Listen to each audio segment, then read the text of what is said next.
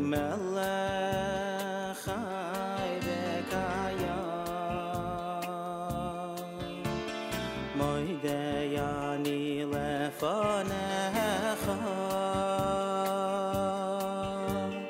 melech chai v'kayam moidei ani lefanecha melech chai v'kayam moidei ani lefanecha melech chai v'kayam shechazart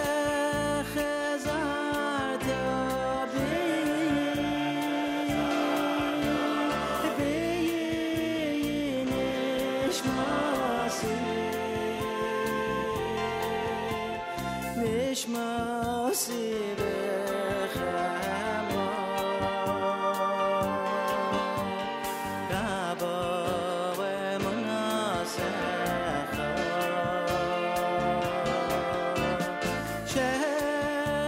shechazarta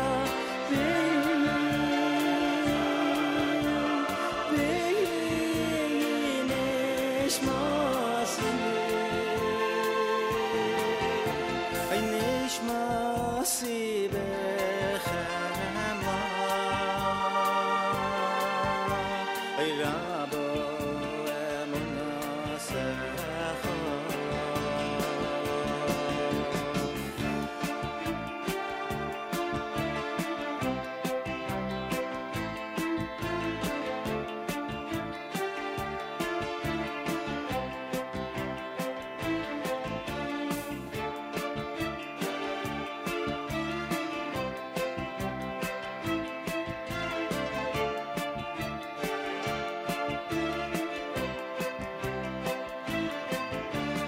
moidei ani lefanecha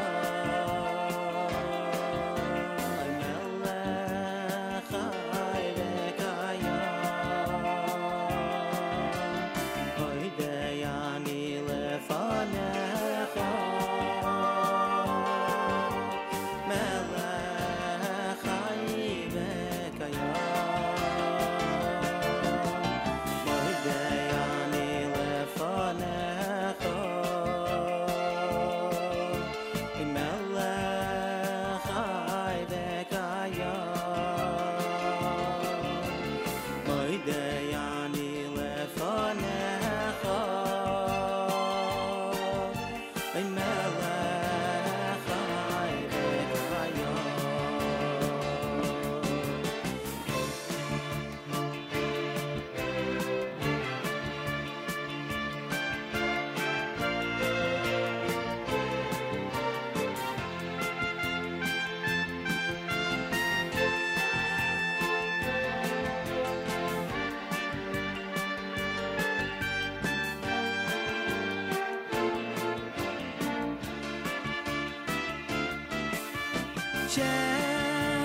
shechazart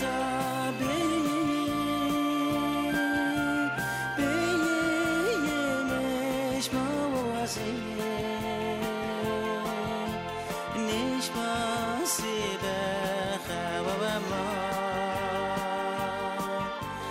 Rabbo emunasecha moidei ani lefanecha melech chai v'kayam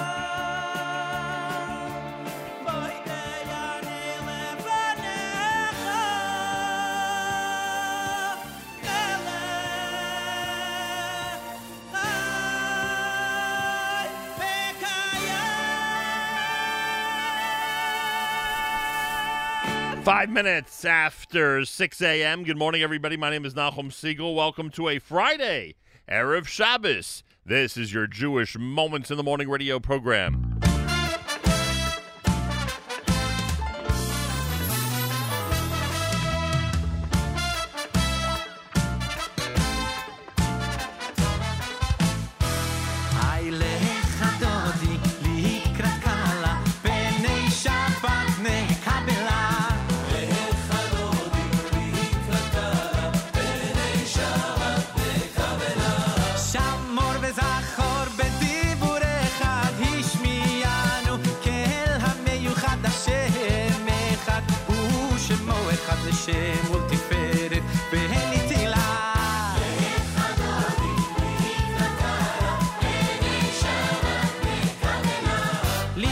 שבת לכו ונלחקים מכל הברכה מראש מקדם נצוחה סוף מעשה במחשבה תחילה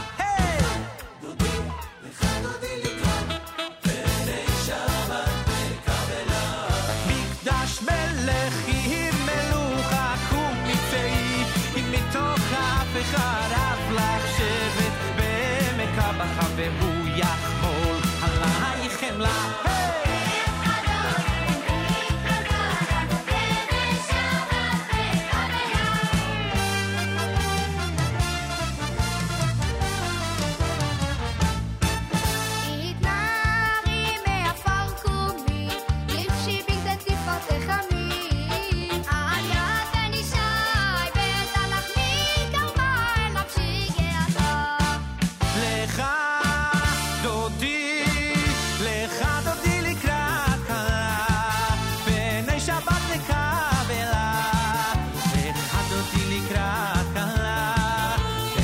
שבת לקבלה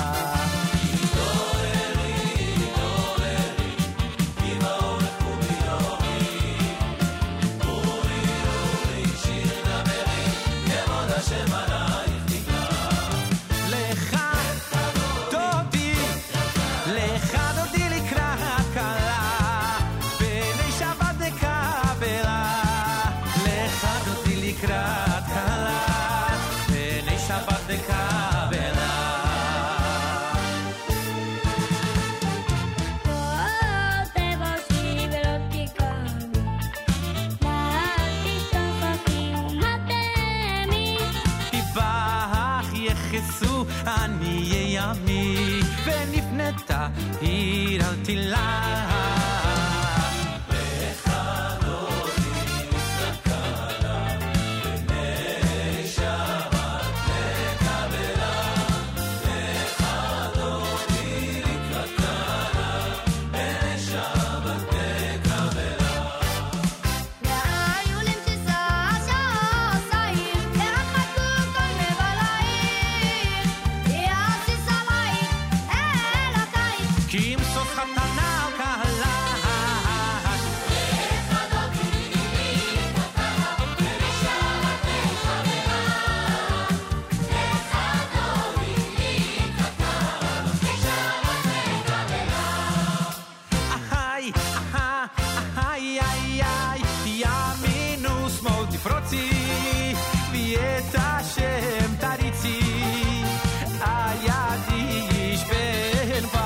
ונשמחה ונגילה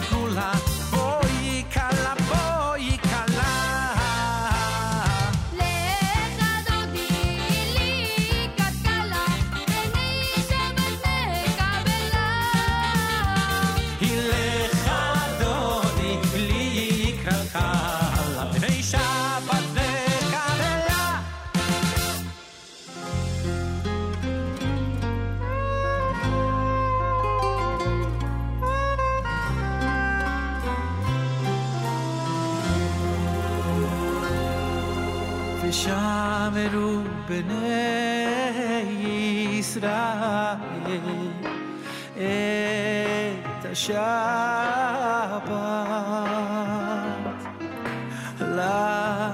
לעשות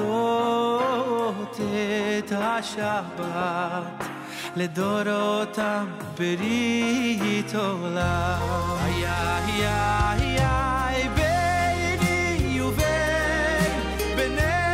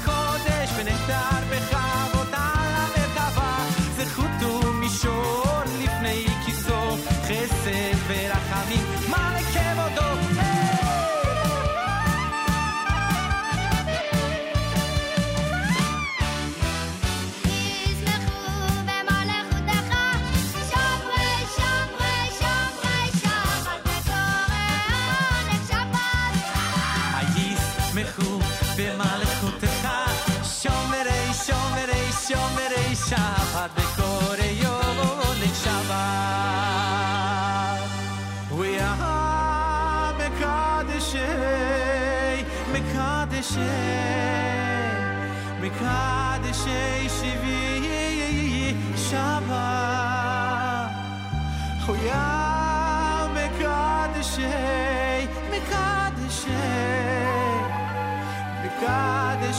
Shivi Shabbat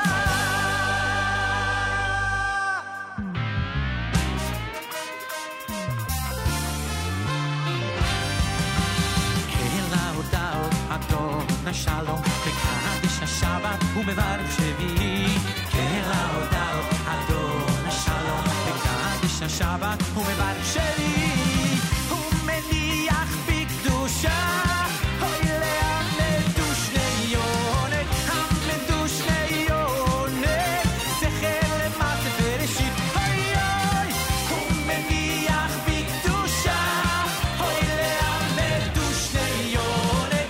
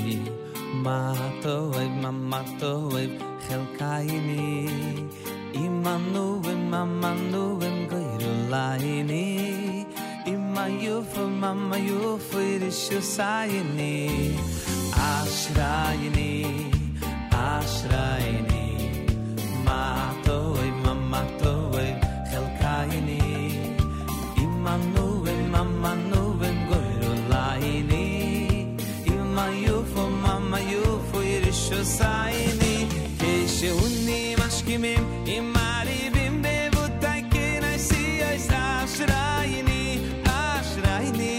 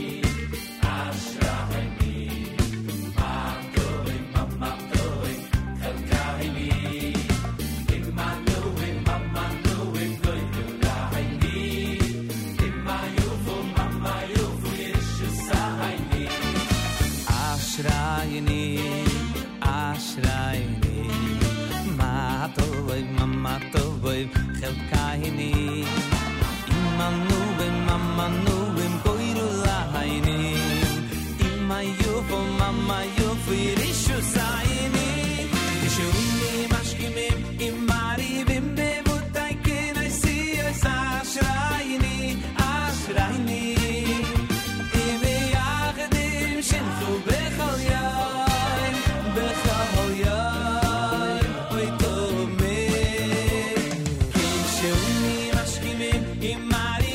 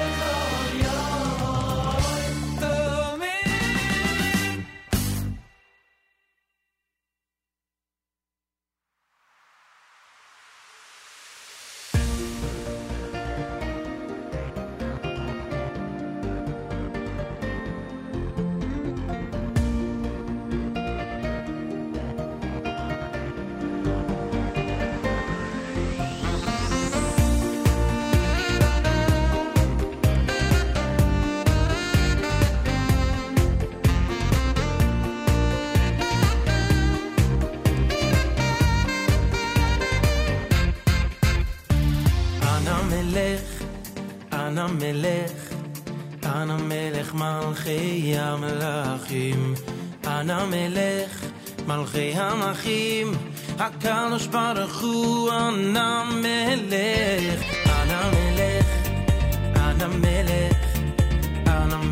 malchei המלכים Ana melech malchei המלכים HaKadosh Baruch Hu Ana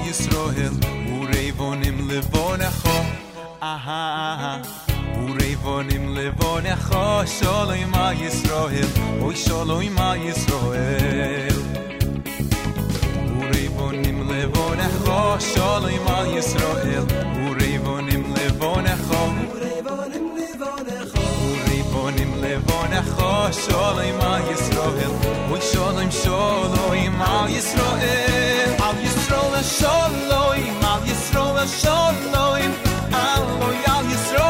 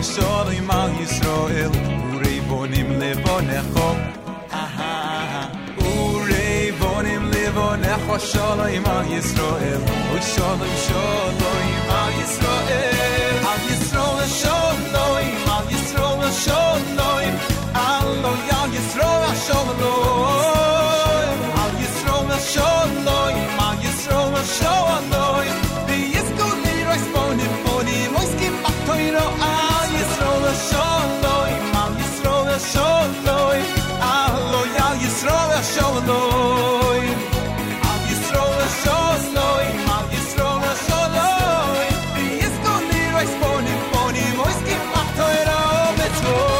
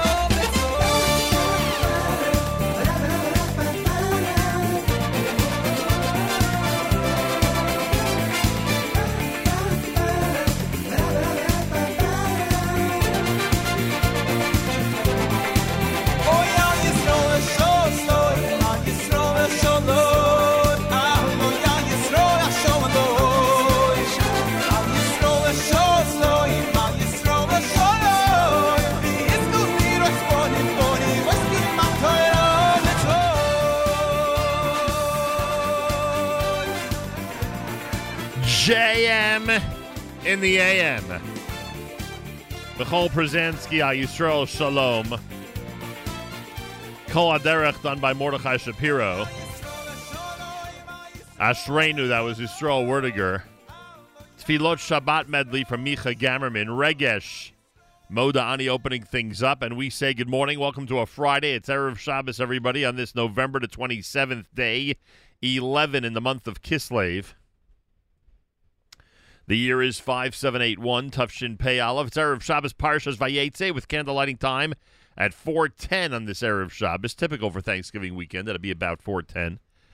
And make sure you are where you need to be by 4:10 today here in the New York area. I know some parts of the world have an even earlier candle lighting time. Make sure you know when things start where you are. 51 degrees, mix of sun and clouds, and a high temperature of 62. Clouds tonight, low 45. Good day here weather-wise tomorrow for Shabbos. Partly cloudy, a high of 56. Yerushalayim is at 61. We're at 51 in New York City on a Friday morning broadcast here at JM in the AM. I want to thank Avrami for sitting in yesterday. I hope, I'm sure, not just hope, I'm sure he did a great job. I was able to tune in for a couple of minutes during the 8 o'clock hour. And things seemed great, and I'm sure he treated everybody well on Thanksgiving Day. And I hope your Thanksgiving was a joyous one, and one where you were able to gather with family and friends, within reason, of course, and within all the guidelines, of course. And anyway, I hope your Thanksgiving was wonderful. And thanks for joining us on this Friday Thanksgiving. There will be a weekly update today. Malcolm Homeline will be with us at 7:40 a.m. Eastern Time, about an hour and 10 minutes from now. We'll do a weekly update here at JM in the AM. And plenty more on a Friday, as you would imagine, on a Friday morning broadcast, including Harry Rothenberg and Rabbi Yudin with words about Parshas Vayetze, and plenty more. Next week, our final week before the big journey to the UAE, our broadcasts from Dubai. I want to thank all of our wonderful sponsors, and we'll spend the whole week next week thanking them and getting ready for the big journey. This will take place the 8th, 9th, and 10th of December. So we'll literally be back here for the first night of Hanukkah and join you 2 weeks from today on Friday morning from our studio here in New York. But we will be broadcasting our Tuesday, Wednesday, and Thursday shows that week from the UAE, from Dubai, taking a close look at the community there and bringing it to everybody around the world, all of our wonderful listeners, in what we believe will be, as I wrote yesterday, on social media. A historic week of broadcasts for us and for everybody in the Jewish world, emanating right here from JM in the AM. More coming up. Leviathan is next with a nice Erev Shabbos selection. Thanks for tuning in, everybody. Friday morning, feel free to comment on the app. Go to the NSN, Nachum Segal Network app for Android and iPhone, and comment away. And thanks for tuning in on Friday Erev Shabbos at JM in the AM.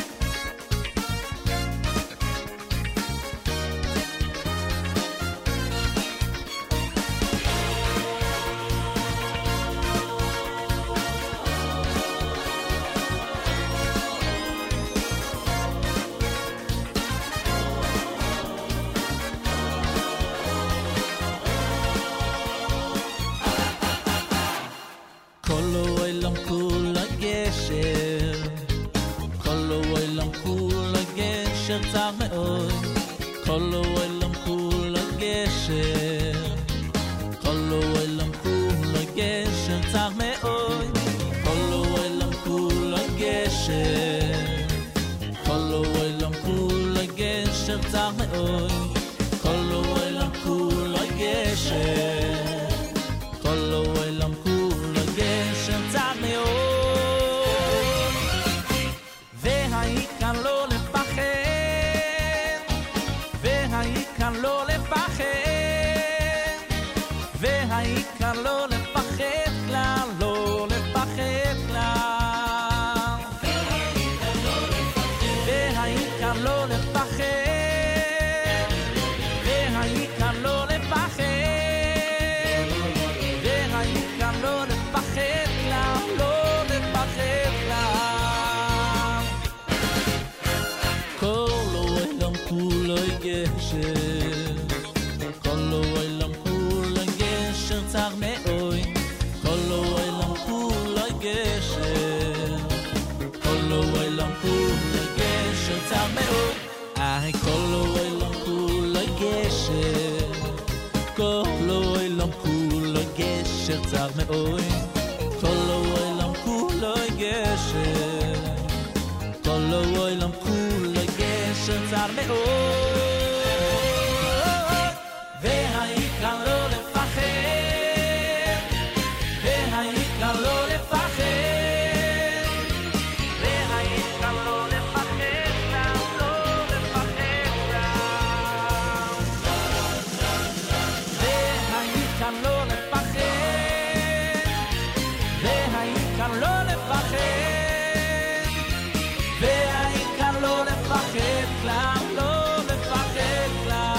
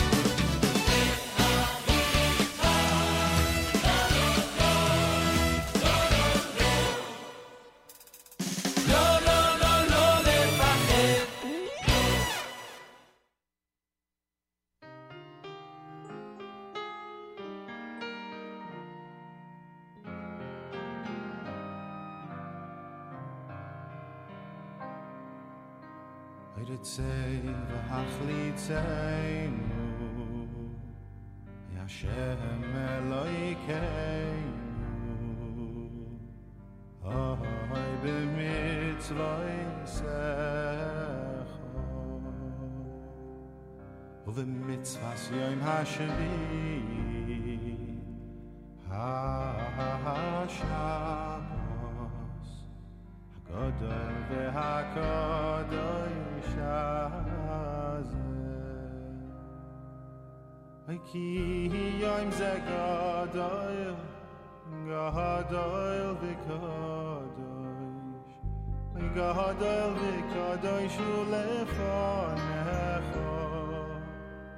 Yesh bas boy, ולא נוח בוי ביעבו אוי כמצווס רצוינך היו ברצוינך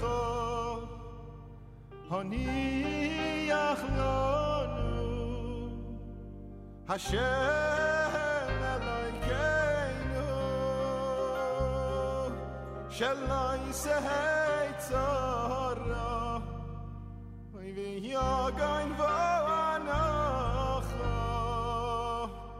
ויהי מנוחסנו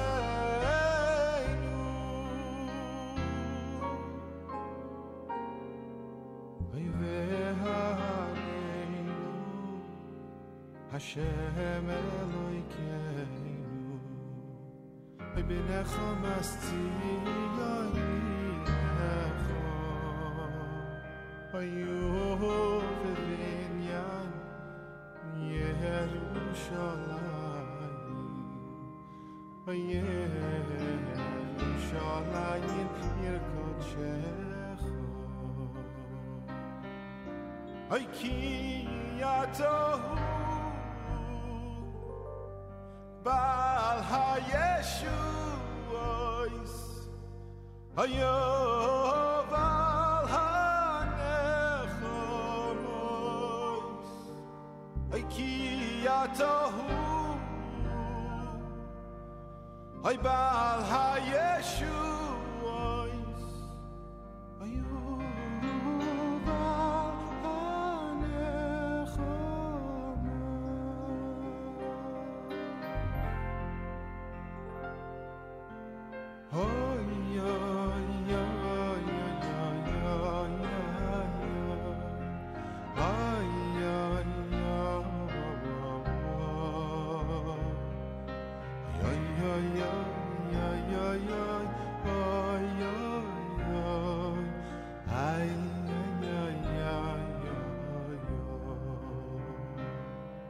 Ritzei v'hachlitzenu Hashem Elokeinu Oy oy b'mitzvosecho U'b'mitzvas yom hashvi'i HaShabbos Hagadol v'Hakadosh hazeh Ki yom ze gadol, gadol v'kadosh, gadol v'kadosh hu lefanecha.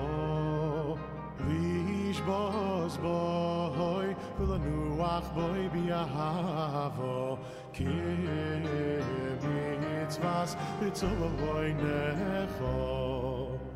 U'v'ritzoyncha haniach lonu Hashem Elokeinu Shelo yisehei tzara v'yogoy lanocha v'yoy meluchaseinu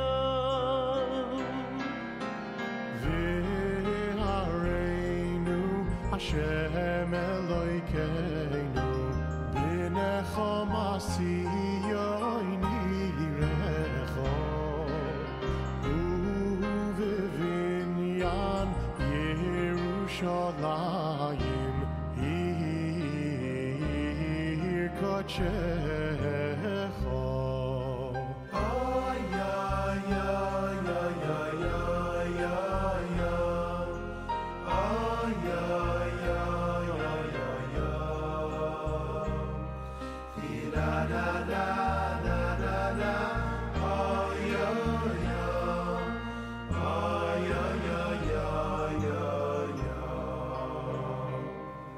Oy ki hatohu ba'al hayeshuos u'ba'al hanechomois ki hatohu ba'al hayeshuos u'ba'al hanechomois Tidai dai dai dai dai dai dai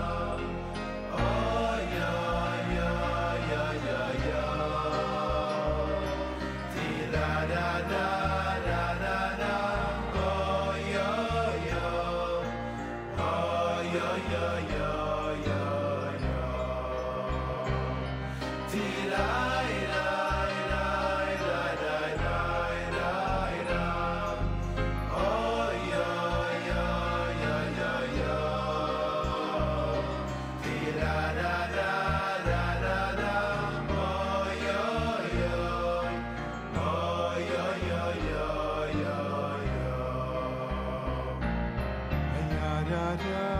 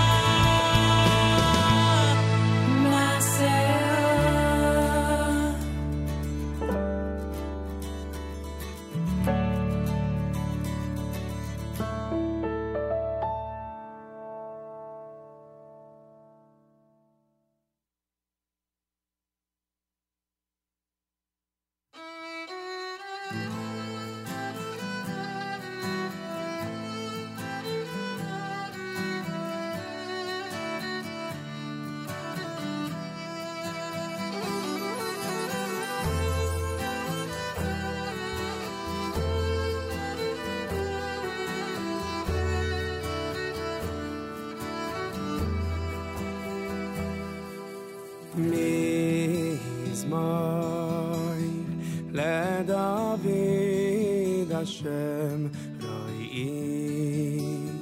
La Yachsar Bin Ha'izdeshe Yalmitzaini Al Mei Menuchais Yenahaleini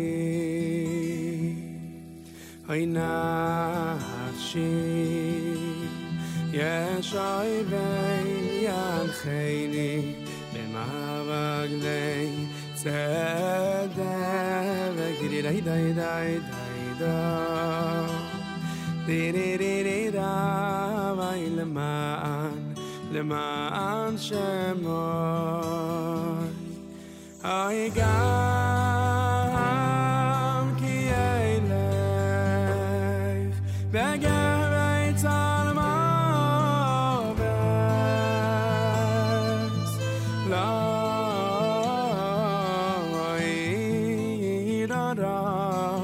Ki Atai Madi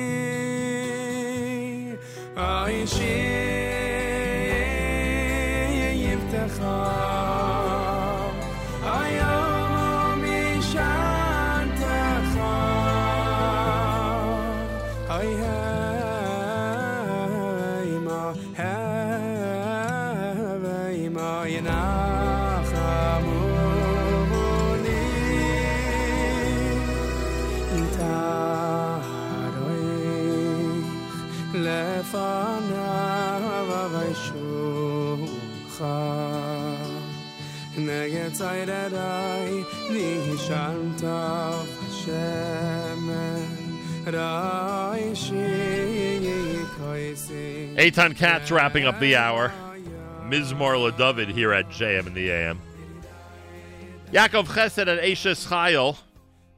You heard Simcha Liner's V'ata Marom Ritzei done by Eish. Yosef Chaim had Lo Lefached, and Leviathan opened up the set with Bowie V'Shalom here at JM in the AM. It's America's one and only Jewish Moments in the Morning radio program, heard on listeners-sponsored digital radio. Around the world, the web at NachumSegal.com and the Nachum Segal Network, and of course on the beloved NSN app.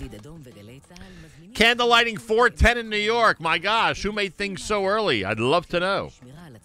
4:10 is candle lighting time. Make sure you know when things start where you are. Lots of places have early candle lighting times this week for obvious reasons. So make sure you are where you need to be when you need to be. Thanksgiving weekend 2020. Hope you had a great Thanksgiving and that you were able to see some family and friends, even with the rules that are in place. And let's hope that going forward, things really start to ease up, please God. Galei Tzahal, Israel Army Radio, 2 p.m. newscast for Friday is next. Boker Tov from JM in the AM. גלי צה"ל השעה 2. שלום רב, כאן אלעזר בן לולו עם מה שקורה עכשיו. בתי הספר של החגים יפעלו במהלך חופשת החנוכה בגני הילדים בכיתות א' וב', כך סיכמו שר החינוך גלנט, שר האוצר כץ ויושב ראש השלטון המקומי ביבס. מטרת התוכנית לספק רצף חינוכי וחברתי לתלמידים נוכח הסגר הממושך, להקל על נטל תשלומי ההורים ולספק מענה להורים עובדים. כתבנו לענייני חינוך דורון קדוש מוסר שהפעילות תימשך 5 ימים בין השעות 8 בבוקר ל-1 בצהריים. התשלום יגיע עד ל-30 שקלים ליום פעילות, תלוי ברמה הכלכלית-חברתית של היישוב. 15 קניונים פועלים משעות הבוקר ברחבי הארץ במסגרת המתווה לפתיחת המשק. עומסים נרשמו בכניסה לכמה מהחנויות וגם תורים ארוכים של יותר משעה. כתבתנו לענייני צרכנות עינב קרנר מעדכנת שעל פי הנתונים של חברת שווה, שירותי בנק אוטומטיים, הישראלים גיהצו בכרטיסי אשראי 400 מיליון שקלים עד השעה 12 בצהריים. מדובר בירידה של 10% לעומת אשתקד. ובאתרים הבינלאומיים נרשם זינוק של 18% בהיקף העסקאות של הישראלים לעומת הרכישות בשנה שעברה, כך על פי נתוני חברת ויזקל. בעקבות הכוונה להטיל סגר על אום אל-פחם, ראש העירייה סמיר מחמיד פנה לחברי ועדת השרים לקורונה וביקש להתנגד למהלך. יעילותו של סגר תהיה מצומצמת והטלתו תגרום לקריסה סופית של העסקים ולאי ציות של תושבים המצויים במצוקה כלכלית. בנוסף הציע ראש העיר להפעיל בעת הצורך בלבד סגר לילי. תושבי אשקלון מתלוננים משעות הבוקר על מפגעי ריח חריגים שמגיעים ככל הנראה מאחד ממחלי הדלק של קצה. כתבנו איתי שריג מוסר שבכוונת המשרד להגנת הסביבה להוציא צו לחברת קצה להשבתת פעילות המחל בו התגלתה התקלה. מנהלי החברה יזומנו לשימוע בפני המשרד להגנת הסביבה. גאווה ישראלית, הישג למטפחים של זני ירקות, פירות ופרחים ישראלים. הארגון הבינלאומי של מטפחי זנים חדשים הציג נתונים, לפיהם המטפחים בארץ ניצבים במקום הראשון בשיעור העלייה בטיפוח זנים חדשים. ב-2019 הוגשו לרישום כ-70 זנים חדשים, עלייה של 197% ביחס לשנה הקודמת. הארגון שמושבו בג'נבה פועל לשימור זכויות מטפחים ולהרחבת היקף הזנים המגיעים לשווקים בעולם. ידיעה שהעביר כתבנו רמי שני. מזג האוויר מעונן חלקית בצפון הארץ ובמרכזה, צפוי גשם מקומי, קיים חשש קל משיטפונות בבקעת הירדן, במדבר יהודה ובים המלח, תחול עלייה קלה בטמפרטורות. הלילה צפוי גשם מקומי קל לאורך מישור החוף. באלה זמני כניסת השבת פרשת ויצא יעקב. בירושלים ב5:45, בתל אביב תיכנס השבת ב4:17, בחיפה ב4:04, ובבאר שבע תיכנס השבת ב4:18. ואלה זמני צאת השבת מחר, בירושלים ב5:15, בתל אביב ב5:16, בחיפה ב5:14, ובבאר שבע תצא השבת ב5:17. לכל מאזיננו שבת שלום, אלה החדשות.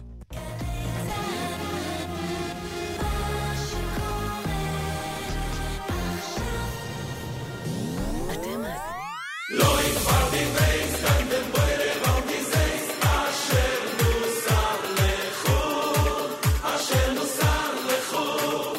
לא יפרדי בייס, קנדם בוירה ומזייס, אשר נוסר לחור, אשר אלוהי כחור.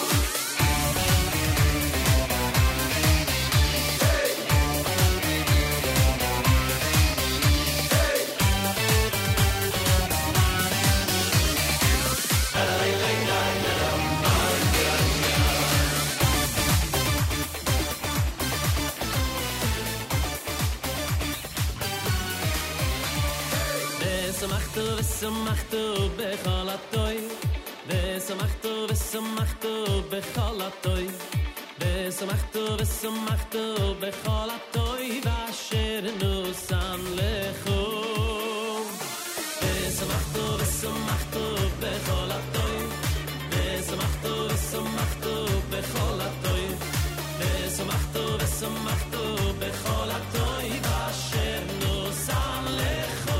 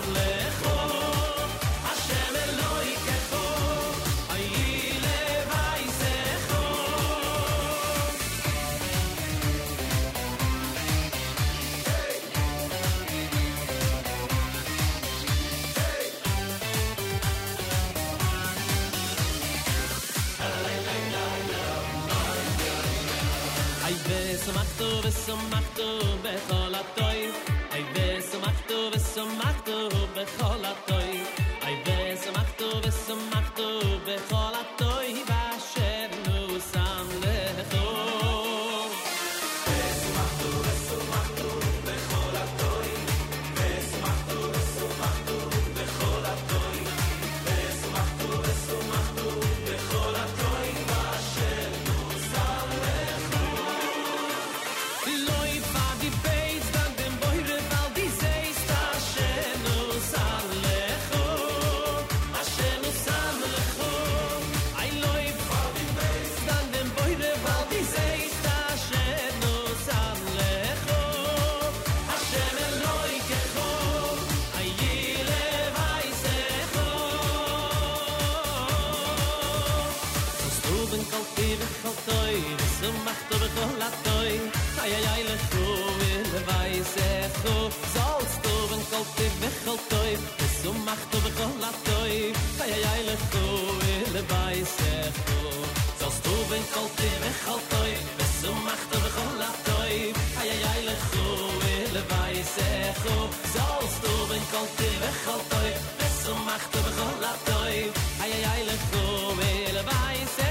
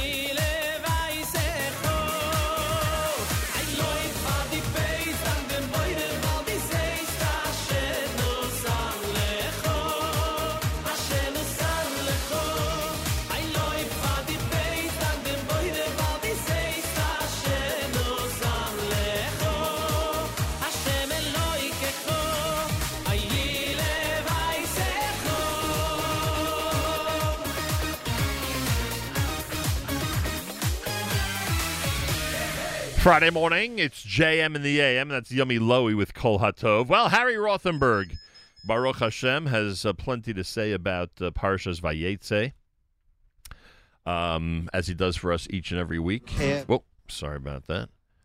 Let's take care of that. There we go. Harry Rothenberg, Parshas Vayetze, on a Friday morning, Erev Shabbos, at JM in the AM. Jacob, Yaakov, meets Rachel, Rachel, and he agrees to work for 7 years for her father, Lavan, in exchange for the right to marry her. But on the wedding night, Lavan, the ultimate trickster, switches his older daughter, Leah, for Rachel, and Yaakov ends up marrying Leah instead. The wily Lavan then forces Yaakov to agree to work another 7 years for the right to marry Rachel. he marries Rachel, and then he also marries the maidservants of Leah and Rachel, Bilhah and Zilpah. So Yaakov ends up with 4 wives. God bless him. Leah starts having sons. Her first son is Reuven. Her second is Shimon. Her third is Levi. And her fourth she names Yehudah. And the Torah tells us that she gives him that name because she says, this time I have to thank and praise God. And the root of the name Yehudah, Judah, means thanksgiving. We're told that this is the first time that someone fully and completely thanked God. Now, that's tough to understand. No one ever thanked God before Leah. And even Leah, she wasn't thankful when her first 3 sons were born. She only realized that she had to thank God when her 4th son was born. In order to understand this, we have to realize that Leah was a prophetess. She knew through prophecy that her husband was going to have 12 sons. So she did some simple math. 12 sons divided by 4 wives means 3 sons per wife. So when she had her 4th son, she realized, wait a minute, I was wrong. I wasn't guaranteed 3. Now that I've had 4, I realize one of the other wives can't have more than 2, which means I could have had 2, or 1, or none. Which means just as when I had the 4th that was more than I thought I deserved, all of them were more than I deserved. And so she realized that she had to thank God for all of them. And that's what we're supposed to realize, that we always get more from God than we deserve, and we have to always be thankful for everything that he gives us. And that's why the Torah is cast in terms of obligations, not rights. The Torah doesn't talk about all the things that we have the right to this and the right to that. It talks about all the things that we have to do, or that we are not allowed to do. The Torah doesn't tell us what's coming to us. It tells us what's expected of us. It doesn't tell us about what we're going to get. It tells us about what we have to give. And that's why, during our prayer service, when the chazan, the person leading the congregation, repeats the Amidah, the Shemona Esrei, he says over each blessing, and we sit back and we say, Amen. I'm with you. I agree. But when he gets to one particular blessing, it's not enough for us to say Amen. When he gets to the blessing of Modim, the blessing of thanksgiving, we have to say our own Modim, our own thanksgiving. And that's why the Jews are called Yehudim, from the root Yehudah, from the root thanksgiving, because as Jews we have to be so thankful, individually and communally, that we're still around. After all these years, we still exist after all of the attempts throughout history to destroy us. And we have to be thankful for our successes that are so wildly disproportionate to our paltry numbers. For us, Thanksgiving isn't one day in November. I love football, but Thanksgiving for us isn't just that one day. It's every day.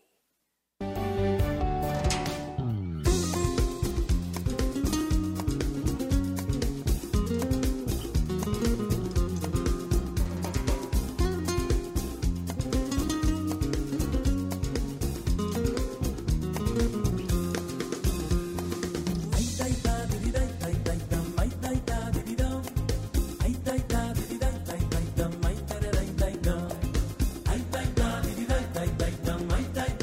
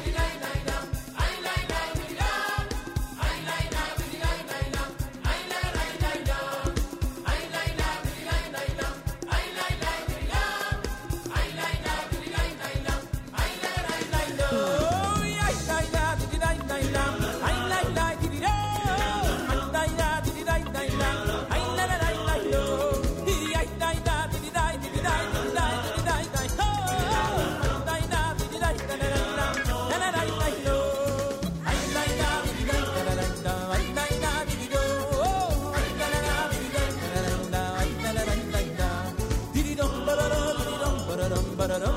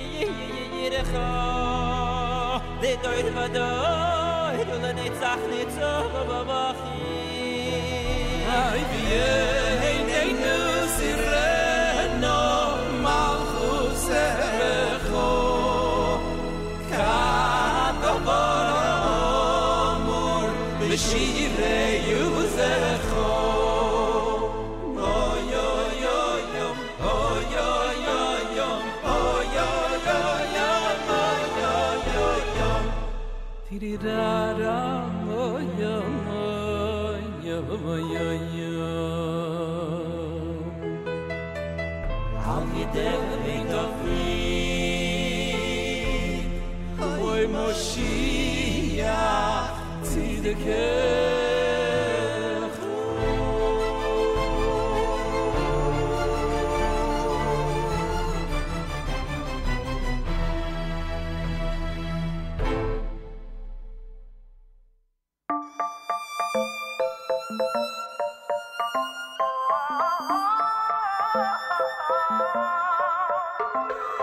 חיים טובים, ימים יפים, פרנוס עסקית, אפילו חופשה לפעמים. ילדים מביאים לנו נחת לרוב, כולם בריאים, יש שמחות מזל טוב. מדהים לראות איך הכל מסתדר, ושום דבר לנו לא חסר. ורק בזמן שקשה נביט למעלה, למה שלא נבין שהוא אחראי כאן לכל? הוא את הכל ברא, לטוב ולא לרע. הוא האלוקים, הוא מלך מלכי המלכים. אין עוד מלבדו, אין עוד מלבדו, אין עוד מלבדו, אין עוד, אין עוד. אין עוד מלבדו, אין עוד מלבדו, אין עוד מלבדו, אין עוד, אין עוד. הכל זורם, אז תתבונן, תראה מיד את יד השם. שום דבר לא מובן מאליו, תכיר באמת כאן ועכשיו. כל מה שיש לנו רק בחסדו, ותמיד אנחנו בידו. ורק בזמן שקשה נביט למעלה, למה שלא נבין שהוא אחראי כאן לכל? הוא את הכל ברא, לטוב ולא לרע. הוא האלוקים, הוא מלך מלכי המלכים. אין עוד מלבדו, אין עוד מלבדו, אין עוד, אין עוד, אין עוד. אין עוד מלבדו, אין עוד מלבדו, אין עוד מלבדו, אין עוד, אין עוד. Family, you think you got it under control, you're on a roll, living it up, living your dreams. But when it all goes bust at the seams, then you scream and cry to the one on high. He's been it from the beginning when you felt like you were winning. He was calling all the shots, he gave you all that you got. So when you're low, just you know he's up above and down below. So shout it out aloud with me, let's go. Ain't no mother, I can't hear you. Sing it, sing it. Whoa. Ain't no mother, ain't no mother, ain't no mother. Break it down now. Ain't no mother, ain't no mother, ain't no mother, ain't no, ain't no, oh. Ain't no mother, ain't no mother, ain't no mother, ain't no, oh. JM and the AM, Friday morning, Erev Shabbos on this Parshas Vayetze, candlelighting in New York at 4:10.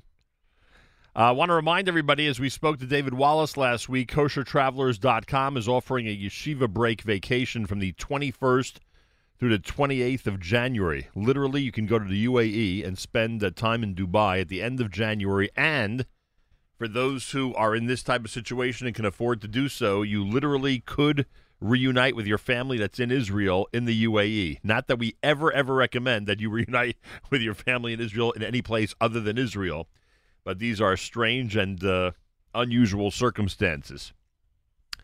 And both those who are in Israel and those who are in the United States can travel to the UAE. It's not as simple, obviously, when you're talking about flying directly to the two countries. So you can go to the web and get information, KosherTravelers.com. The tour begins on the 21st of January, KosherTravelers.com. They have a whole bunch of stuff up there, including Pesach and Hanukkah and a whole bunch of different things. Check it out and enjoy. KosherTravelers.com has all the information. Well, if you saw my post yesterday, whew, I'll tell you.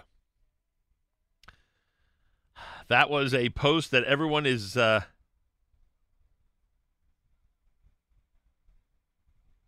everyone is talking about. Even this morning, someone already contacted me about it. So I'm not saying that all my posts are that popular, but that one was popular. And I'm referring, of course, to the post about Stacy Siegel's Thanksgiving A&H salami, Hasselback salami, as she calls it. I'm assuming that that's the common name for that recipe, or at least the variation that she put on it. So I remind you that this portion of NSN programming is brought to you by our friends at A&H. Abels and Hyman makes traditional kosher delicacies, pastrami, corned beef, salami, and more. Old world classics, beef fry, kishka, and more. And modern, better-for-you kosher products, including no nitrate added, reduced fat, and reduced sodium hot dogs, plus many other unique items. Visit the website at kosherdogs.net. Enjoy a 10% discount with promo code radio and try A&H today. And if you go to Facebook, and I believe if you go to Stacy Siegel's moniker on Instagram, you will, if you go to Facebook to my post, you will see a video, pictures, and the entire recipe of how to prepare a delicious A&H salami as a Hasselback salami. And boy, Stacy did a great job. She knocked it out of the park. And boy, was it good. Ooh, was it good. Someone asked me if I had it. I said, yeah, I had too much of it, frankly. But hey, it's Thanksgiving, right? Anyway, so a salute to Seth Levitt and his entire company at A&H. We're getting reaction from everywhere. Number one, more than one listener insisted on getting Stacy Siegel's recipe. And then our listener down in Florida who was telling us how she has a standing order for a specific kishka every single week. They didn't have it last week, so they replaced it with an A&H kishka, and she says the A&H is bigger and better. No shock, no surprise. Anyway, we salute A&H here at the Nachum Siegel Network, but I guess everyone knows that at this point. And a very happy post-Thanksgiving from all of us here at JM and the AM. By the way, a lot of wonderful sponsors, as you know, for our big trip coming up to Dubai. I want to take this opportunity and thank Ralph Rosenbaum, Rosenbaum Financial Services. To learn more about how they can help you with your tax planning, go to taxcpa2.com, taxcpa2.com, or call 1-800-TAX-CPA2, 1-800-TAX-CPA2. And a big thank you to Ralph Rosenbaum, sharing our journey to Dubai as we get set for what's going to be 3 days of incredible broadcasts. I spoke to someone yesterday who just got back from a week in Dubai. He says it's just remarkable. So we hope to bring the story of the Jewish community to everybody around the world who tunes into us. All the people who tune into us on a regular basis here at JM in the AM. A reminder, the Erev Shabbos show is coming up again at 10 a.m. Kedem presents the Erev Shabbos show with Mark Zamek hosting. That happens between 10 and 1 today. You don't want to miss it. It's specific for Parshas Vayetze. How amazing is that? So all you got to do is stay tuned in. Table for Two with Naomi Nachman is going to be coming up. And then after that, you'll hear the Erev Shabbos show again. It's brought to you by the wonderful people at Kedem. And it is a fantastic presentation each and every week, which literally is done specific for the Parsha. All to the credit of Mark Zamek, and I thank him. And a big thank you to our friends at Kedem. How many of their products are going to be enjoying over a Thanksgiving weekend? I bet many, to say the least. More coming up. Aryeh Kunstler with a song we can't get enough of, The Promise. This is JM in the AM.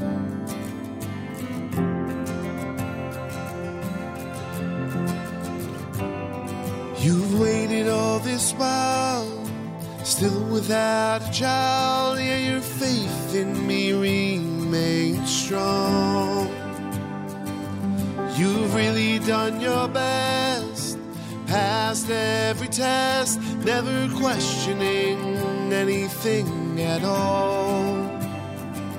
So this I promise you, if you promise to stay true, your children will be like the stars in the sky, this vast universe before your very eyes, endless in number and endless in size. You couldn't count him if you tried, I promise you tonight.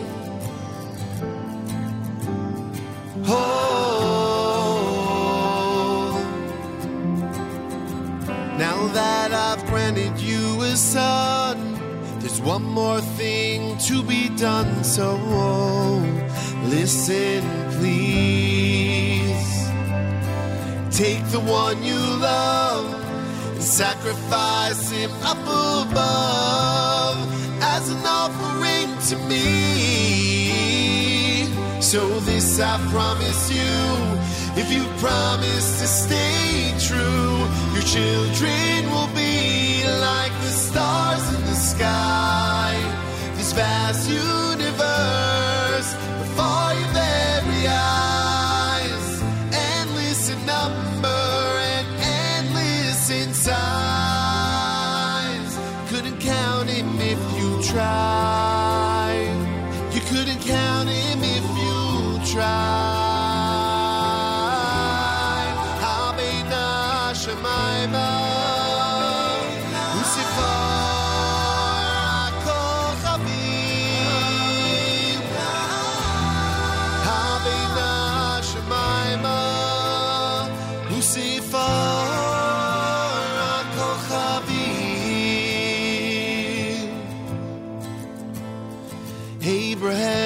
Abraham, please do not move your hand.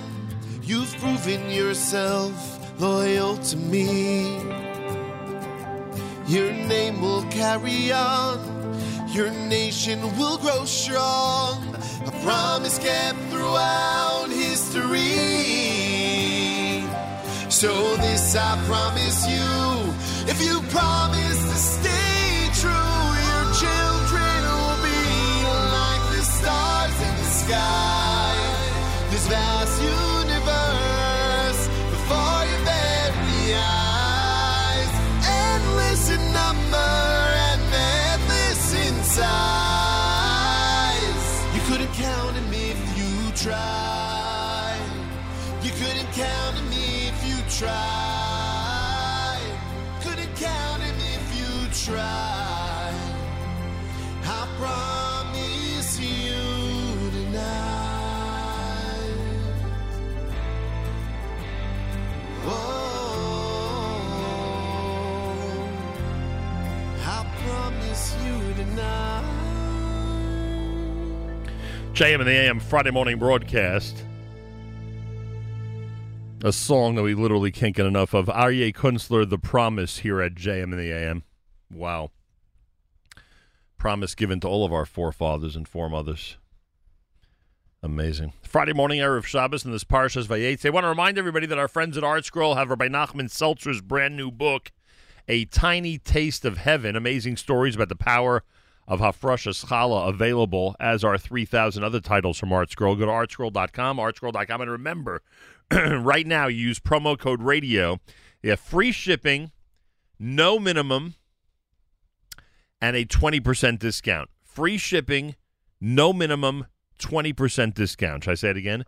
Free shipping, no minimum, 20% discount. Always use promo code RADIO at artscroll.com. Always use promo code RADIO at artscroll.com. Simple as that. More coming up, including Malcolm Hoenlein, Executive Vice Chairman of the Conference of Presidents, right here at JM and the AM.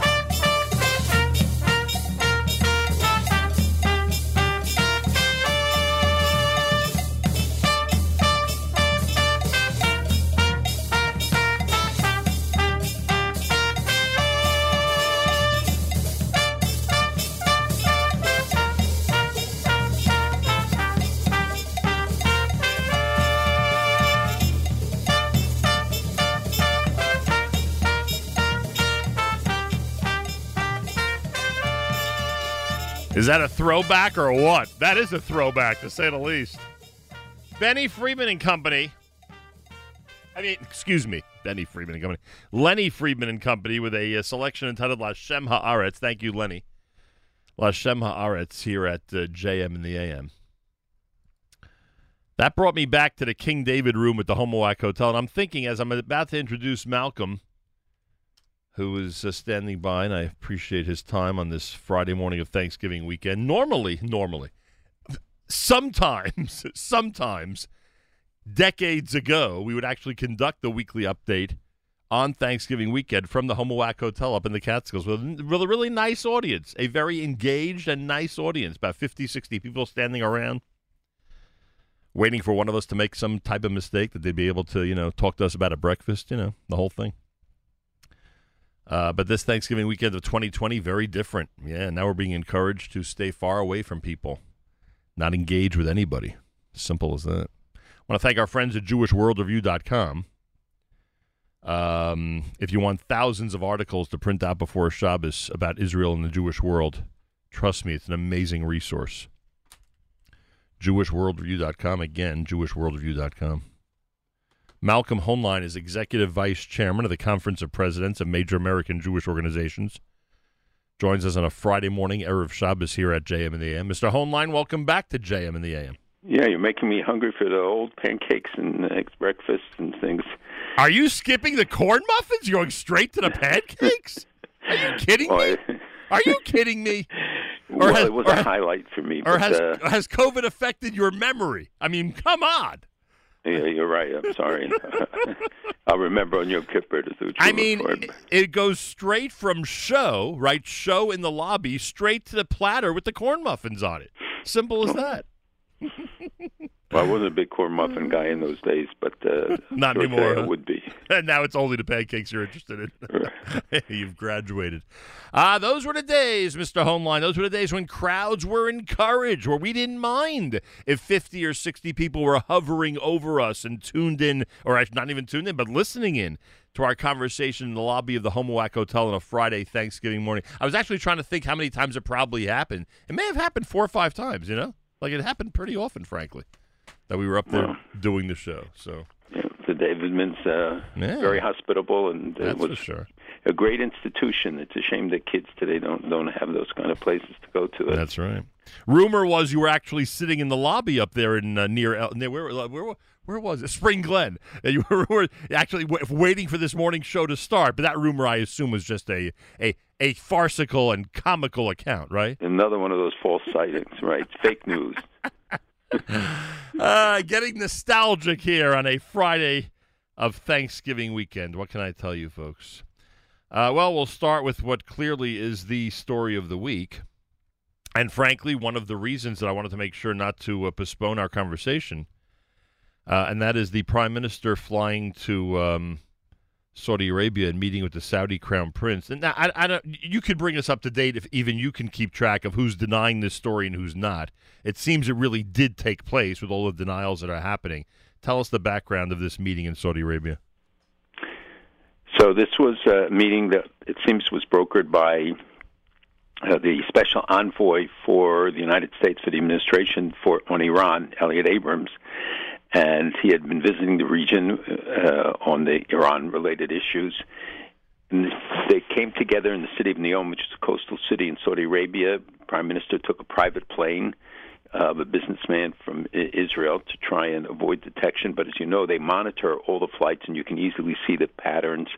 And that later people had, at the time, people noticed this unidentified plane on a strange trajectory. And he came there. It seems, nobody else seemed to have known in Saudi Arabia or in Israel. He did not inform his counterpart, Gantz or Ashkenazi, but he did take with him the head of the Mossad, Yossi Cohen, who has been doing a lot of the outreach to the Arab countries. It seems Prime Minister trusts him and has been using him increasingly in roles that go beyond the traditional role of the head of the Mossad. And they met. I know that there were discussions to try and mostly, I guess, assume about Iran and about the new administration, how they will relate to it. It did not result in an announcement of that they would follow the example of the UAE, but it's a process, and I said to you that many times that I believe strongly it should be step-by-step process with some of the countries, that they're not going to just jump into the full recognition, and it's not essential. I think the message of this meeting got out clearly to the region and to those who needed to see it.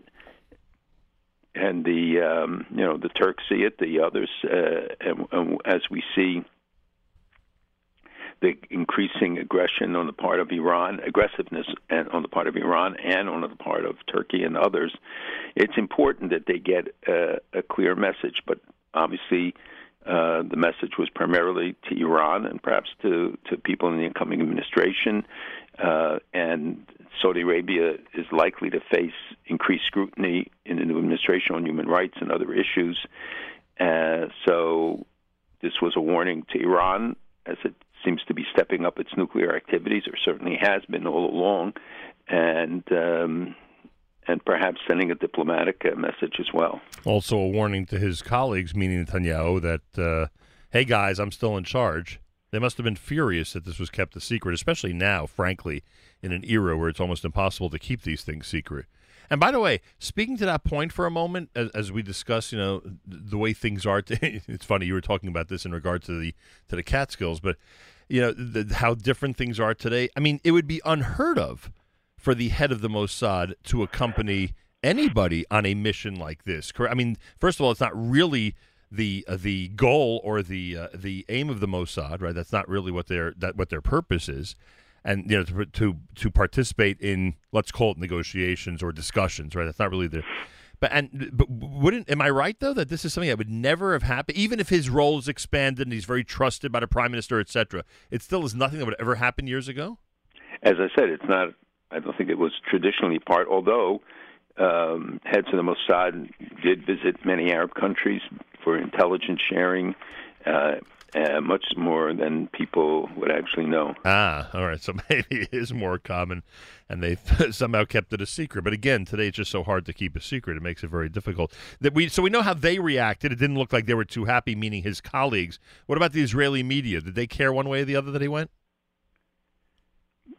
Well, they would have liked to have known, they say, and but they can't be critical of it because they see that it's a very valuable step. Right, and hopefully it'll lead to peace. But it's funny you mentioned the human rights issue. This case with the woman who was trying to promote women driving in Saudi Arabia and now being tried in some type of terrorism court, and in general the whole human rights issue. It really does show us a big difference between the UAE, Bahrain, etc. And Saudi Arabia. They are, willing security-wise, especially regarding Iran. They're willing to negotiate with Israel. But if you think their country is going to suddenly become like some of the Gulf state countries are, it's just not going to happen. It certainly won't happen quickly, right? Each country has a unique set of circumstances.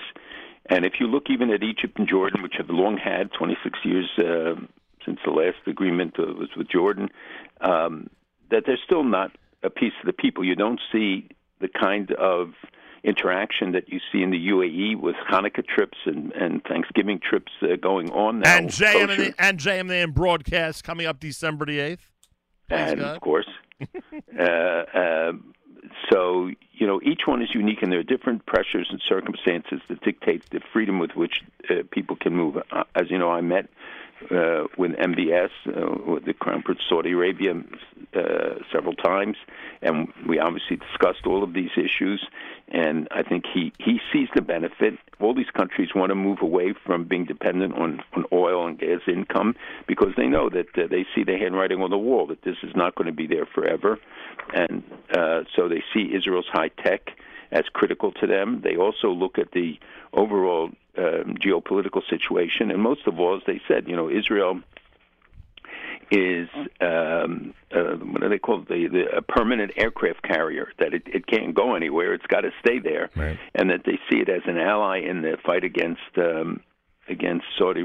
Iran, and the Saudis are obviously very much concerned with that because they're the prime target right now for for Iran, as is UAE has been, and certainly Bahrain was for many years, because it's a small and weak country. It's a Shiite population, and it's 14 miles across a waterway from the Qatif region of Saudi Arabia, which is where the energy is, and that is also a predominantly Shia population that Iran has tried to stir up many, many times and infiltrate.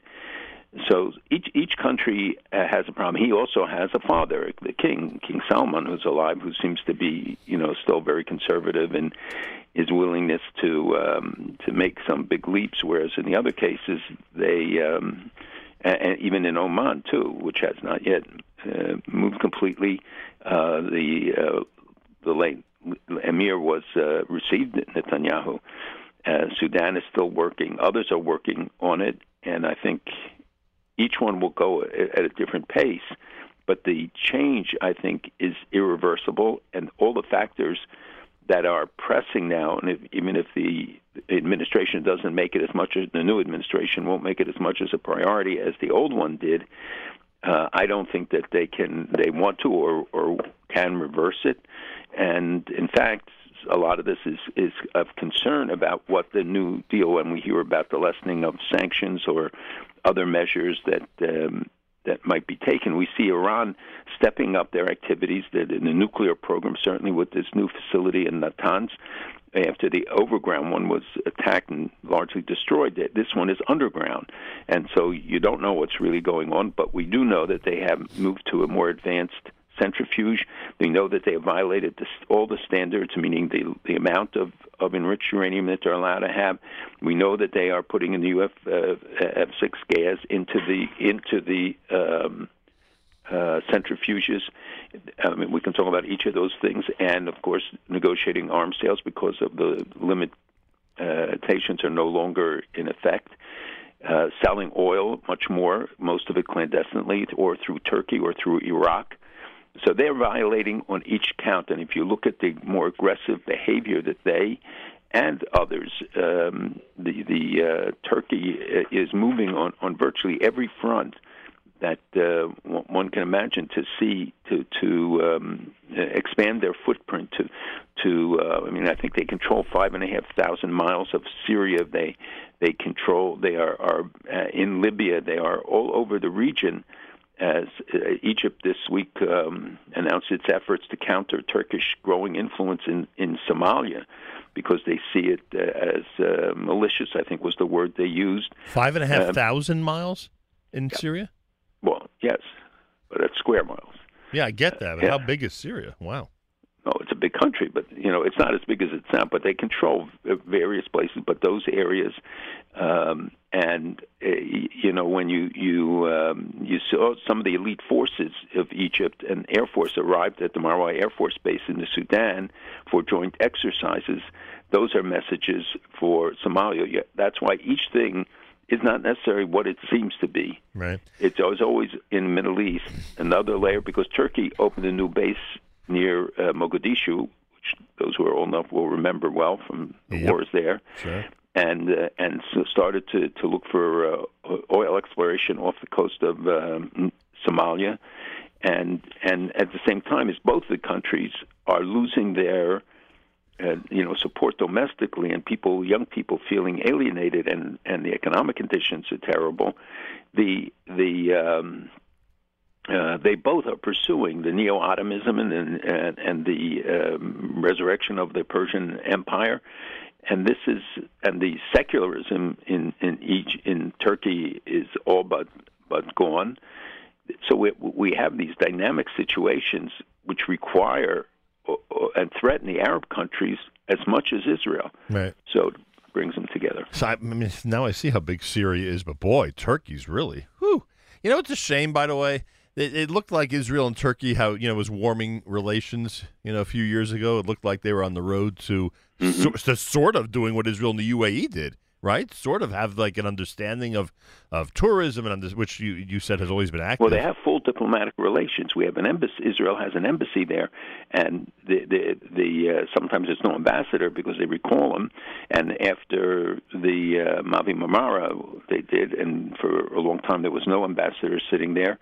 But they have full relations. And the interesting thing is that the trade has sustained itself at the high level because the people don't buy into the boycott of Israel. Even if the government was calling for it at the same time, they allowed all the trade to continue unabated all of this time. And, before Corona, there were, I think, 11 flights a day of Turkish Air into Israel. It might even have been 13. And it became the airplane of choice for many people flying into Israel. So, they don't sacrifice the dollars or the lira for principle. So despite they know how to use it and exploit it for political purposes. So despite their leader, seriously, they're still able to be in the community of nations and conduct the type of business and type of tourism you just described. Well, that's a really good question and issue, and we don't know that. I mean, NATO is afraid of letting them go or throwing them out. In fact, the Europeans this week are going to discuss putting sanctions on Turkey for a variety of reasons. But they've weaponized the immigration issue. They can release millions of immigrants into Europe at will. They control them, and they can activate the huge Turkish population. I mean, millions of people in Germany, and we know that their operatives, like Iranians, are all over. And he's building mosques all over, which he controls, which are Muslim Brotherhood oriented, and he sends the message every Friday what they're allowed to say in the mosques. And I've seen them all over Europe. They're building in Africa, in South America. People don't realize when I talk all the time about the hegemonic goals of Iran and of Turkey, people don't realize how expansive those activities are. And you see it from the Pacific to the Atlantic. And it's all history repeating itself. You look at that whole region, this has been going on for centuries. This is what happens when a country comes in, starts influencing another one. And of course, it all starts with religion and education, and then it's taken from there. It's America's one and only Jewish Moments in the Morning radio program, heard on listener-sponsored digital radio.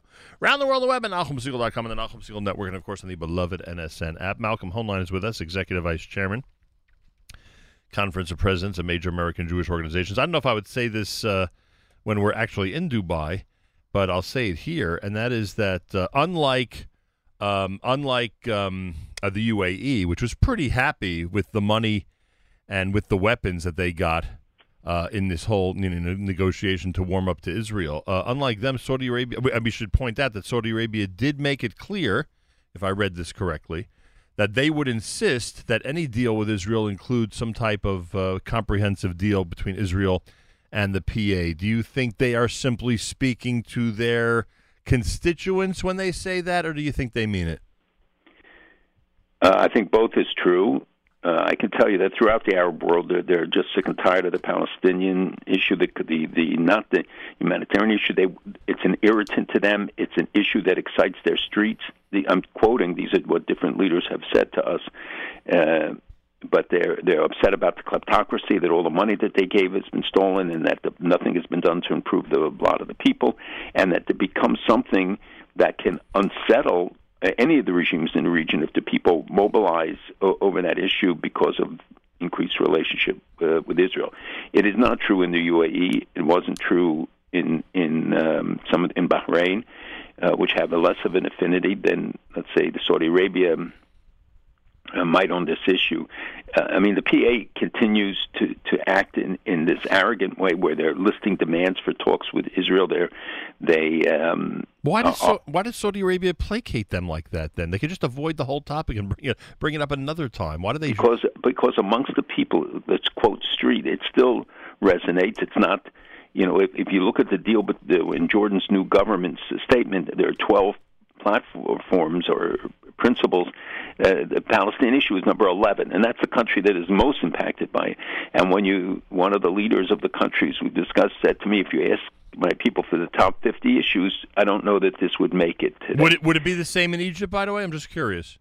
No, in Egypt, it would be lower. Remember that there was much greater indoctrination of hate against Israel, and unfortunately it still continues at times, even though in these countries they have changed the textbooks. We've seen articles and TV broadcasts that try to build understanding. They talk about the history of the Jewish community.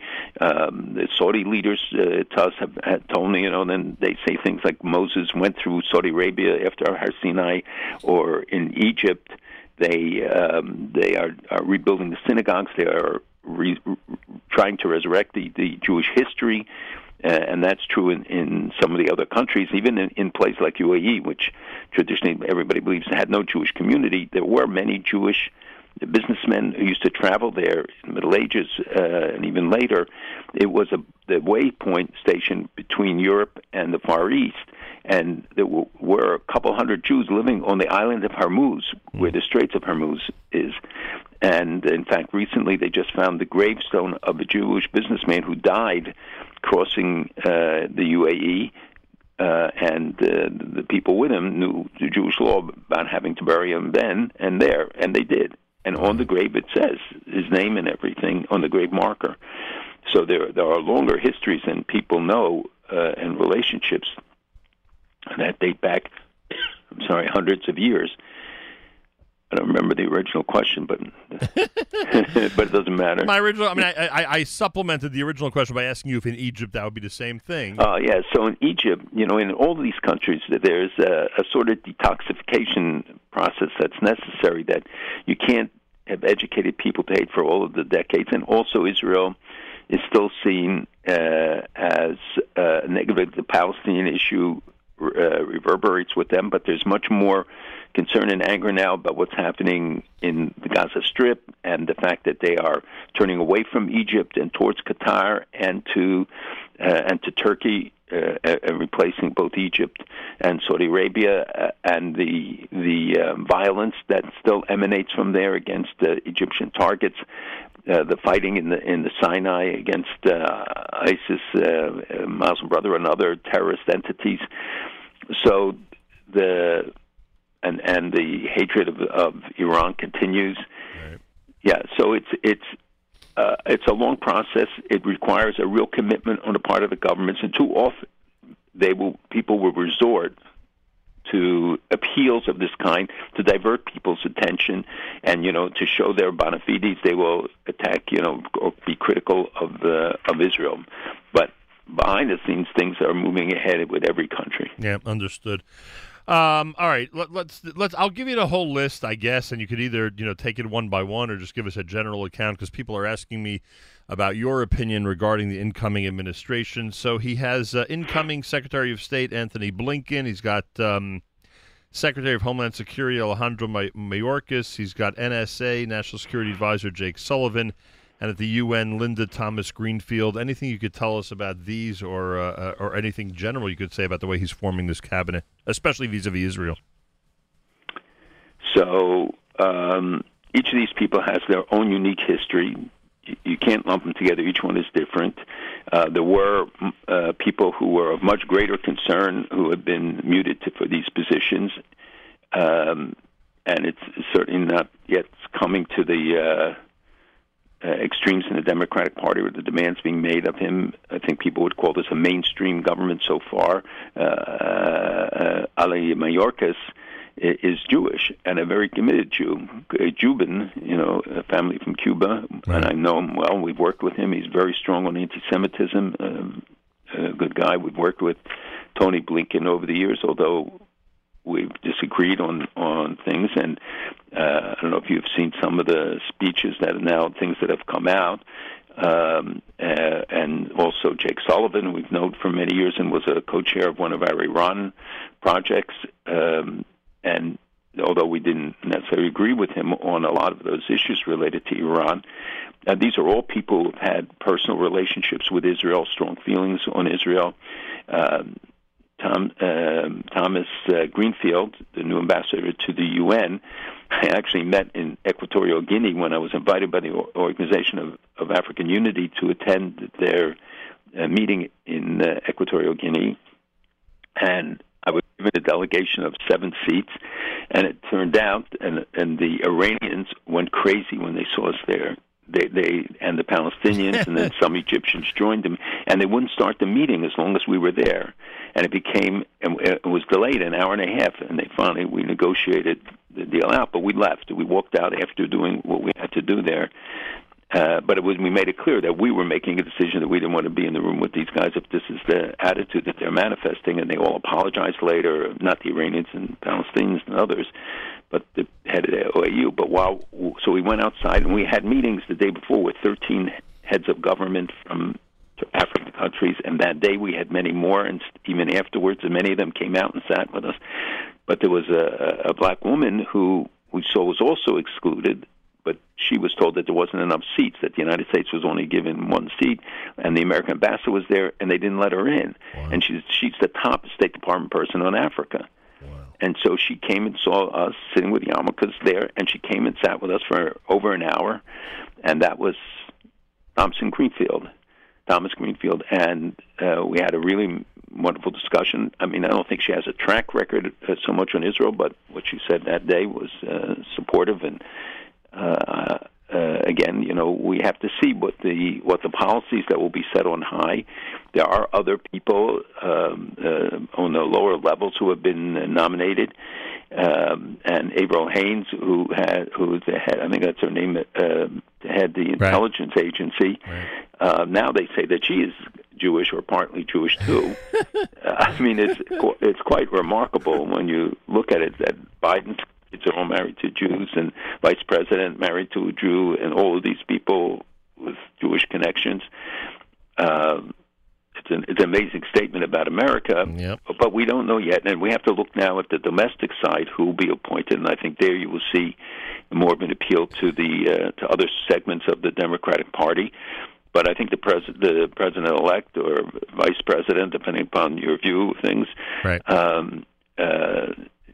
Is asserting the control over it, over the direction by appointing people who would be more centrist, even though some of them have, they all have long records.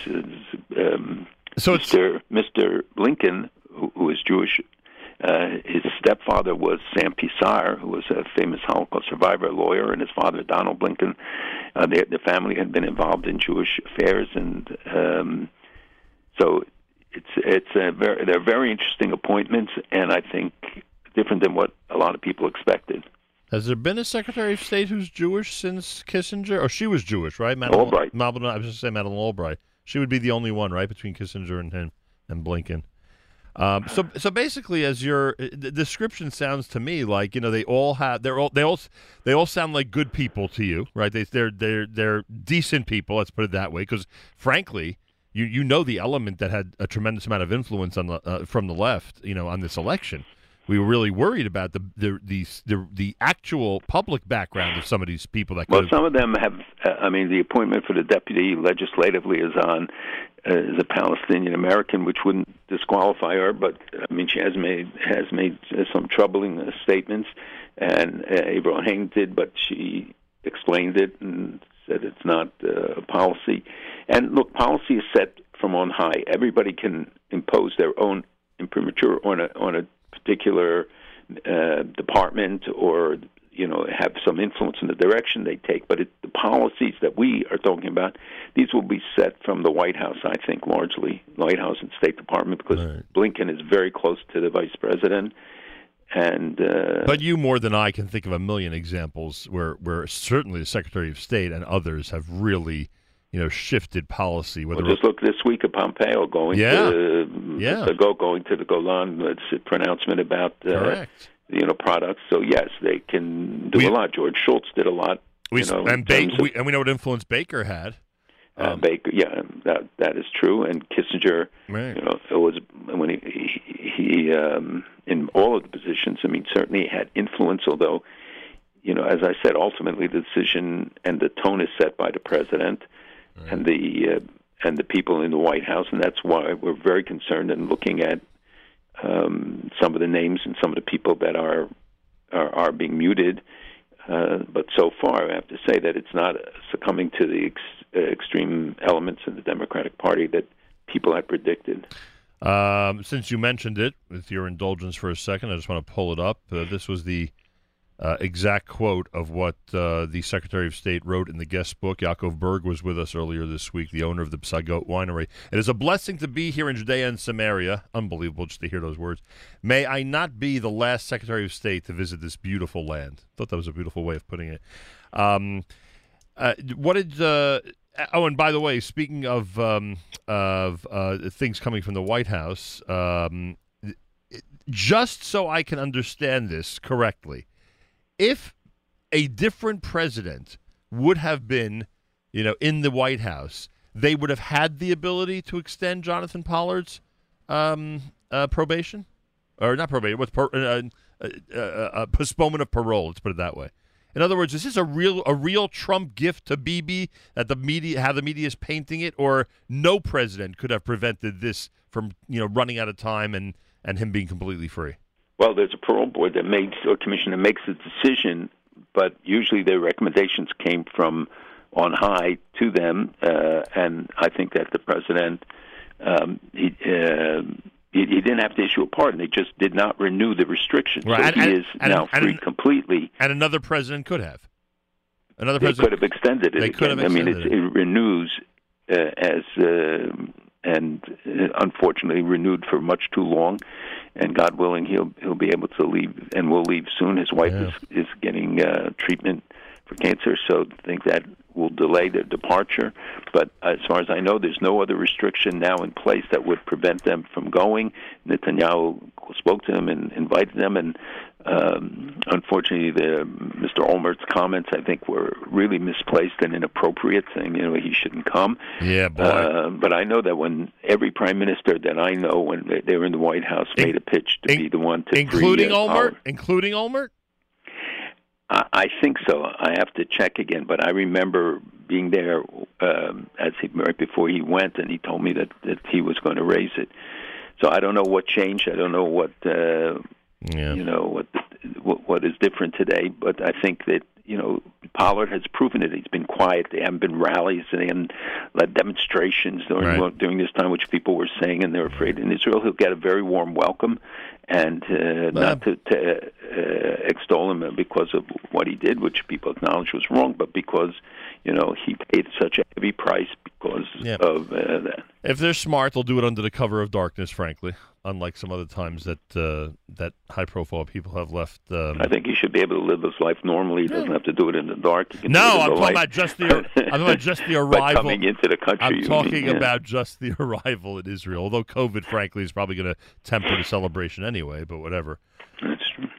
What do you think of the UN decision regarding the UN decision? What do you think of the Supreme Court decision regarding gathering for prayer services and religious institutions? Well, I think you have to see it on two levels. One is that the lawsuit brought about the desired result, and that it signed. But on the other level, to see that this is the new court and the new justice acquitted herself on the right side of this issue, and the general assessment is that if Ruth Bader Ginsburg was there, the 5-4 majority would have gone the other way. Right. It's only one step in this battle, but it is an important one. And as the governor said, the areas now are not under restriction at the house of worship. But I think it's a principle that is established, and not just for New York, but for around the country. So it's significant, certainly, as a statement. Finally, there are people who are pointing out to me, I haven't seen this yet, there are people who are pointing out to me that there are some outrageous accounts in President Obama's new book about the establishment of the State of Israel. Are you familiar with this at all? You haven't looked at it yet? There are interesting articles that have appeared about it. I did not buy the book. I lived it. I don't know if I have to read it. but I will eventually do so. I will need to see. I'm not going to read 980 pages of his book, but there are things in there that people have written and analyzing that are very critical of Israel and distorting the relationship. So we have to see, but it is a bestseller, and it will have some influence. I don't think we should exaggerate the impact that these books have. Generally, and certainly Vice President Biden lived through it also, so he's not going to learn anything new from the book, or I doubt that it will influence him in one way or another. Look, events on the ground are going to be the more important things for all of us about what happens, and we're seeing the aggressiveness. Look along the Golan, the placement of the IEDs, the fact that the Iranian militias, Hezbollah and others, are becoming more aggressive. Israel responding to it more intensely at times, but when they placed it near the Kalandia crossing in North Jerusalem, and we see bombs from the Palestinians and others, they're all going to take advantage of this period. The tunnel that was discovered in Gaza turns out to be the deepest one yet. And, so they try to cross in the north and in the south, overland, but drones and rockets, and underground with these tunnels, and on the ground with the IEDs and explosives that they have placed on the border. So this situation, people don't tend to read these things, and we're so distracted with election and COVID to look at the reality on the ground that there are really serious challenges. The aggressiveness of Iran and Turkey, that both internally and externally, the fact that they're flogging Christians in Iran, and it gets no concern, no reaction. It's just astonishing to me still that you don't have an uprising of concern and outrage about what's going on and how minorities in many of these countries are being treated by them, and yet Israel comes under constant criticism, much of it illegitimate or even without any basis. So we have a job to do, and people have to remain alert, don't get caught up in the politics, get caught up in the reality, and to fight against it, and certainly on the anti-Semitism front where it's critical. This is the 75th anniversary of the Nuremberg trials this past week, wow. and I would venture to say that most of your audience today would not know much about the Nuremberg trials, if anything. Yeah. And it's really sad because I tested it on young people. This was on November 20th, 1945. And, it was a whole new era in international law. They couldn't be charged with war crimes because that didn't exist, that charge. It only came about because of the trials and about the things that were said there that people and young people should read. Nuremberg was the city where Hitler promulgated the race laws in 1935 that paved the way for the Holocaust. Right. But it was also for pragmatic reasons that it was held there because they needed a big building, and we should remember Chief Prosecutor Robert Jackson and the others who, the trial lasted 218 days. Wow. And these guys were real heroes. Morris Abram, who was later chairman of the Conference of Presidents, was an assistant to the great Jackson, and and people should read about it. Young people should be told about it. 100% right. Malcolm Holnine is Executive Vice Chairman of the Conference of Presidents of Major American Jewish Organizations. Wishing you a wonderful Shabbos, and we'll speak again next week. God willing, have good Shabbos. Thanks so much. Friday morning, Erev Shabbos on this Parshas Vayetze. I want to take this opportunity for a couple of Mazel Tov wishes. First of all, I want to wish a Mazel Tov to Emily and Moshe Arf. Emily and Moshe Arf had a brand new baby boy, their Bechor, this week. Special Mazel Tov to both families, but I am going to give an extra special Mazel Tov to Barbara, the grandma, and we miss her husband Lou so much. And Emily and Moshe, Mazel Tov to you from all of us here at JM and the AM on the brand new baby boy. Also a Mazel Tov to the Haglers and the Schreiers. Want to wish a Mazel Tov to Ezra Hagler and Shoshana Schreier, and of course to Rabbi and Mrs. Chavi and Chaim Hagler, and Rabbi and Mrs. Yafa and Dov Schreier. Ezra and Shoshana are a recently engaged couple, and we say Mazel Tov from all of us here at JM in the AM. As we get closer and closer to Hanukkah, let me remind you, there's a website. It's called shopeichlers.com. Shopeichlers.com. Same-day delivery to most neighborhoods in the New York, New Jersey area. Details if you go to the website. It's a really nice website, well organized, with everything you could ever imagine for Hanukkah at any time of year. Go to shopeichlers.com. Shopeichlers.com. Take advantage today and enjoy. This portion of NSN programming brought to you by our friends at A&H. Abels and Hyman makes traditional kosher delicacies, pastrami, corned beef, salami, and more. Old world classics, beef fry, kishka, and more. And modern, better-for-you kosher products, including no nitrate added, reduced fat, and reduced sodium hot dogs, plus many other unique items. Visit the website, kosherdogs.net. Use promo code radio and try A&H today. Erev Shabbos Parshas Vayetze with candlelighting time at 4:10. 4:10 is your candlelighting time on this Erev Shabbos. This is each and every Friday, every Erev Shabbos. With great pleasure, we present Rabbi Benjamin Yudin, spiritual leader emeritus, Congregation Shomrei Torah in Fair Lawn, New Jersey, to address the entire listening audience concerning the Torah portion of the week. Good morning, Rabbi Yudin. Good morning, Nachum. Good Erev Shabbos, everybody. Tomorrow we have the privilege of reading Parshas Vayetze. Parshas Vayetze is a very jam-packed parsha whereby Yaakov Avinu leaves his home, and come on, 20 years later, when the parsha is over, he has, Baruch Hashem, fathered 11 sons, 1 daughter, and we have the establishment of the Jewish family and the prelude to the Jewish nation. I'd like to, first of all, begin by pointing out that there are 148 psukim in Parshas Vayetze. I have to tell you, it is stuma.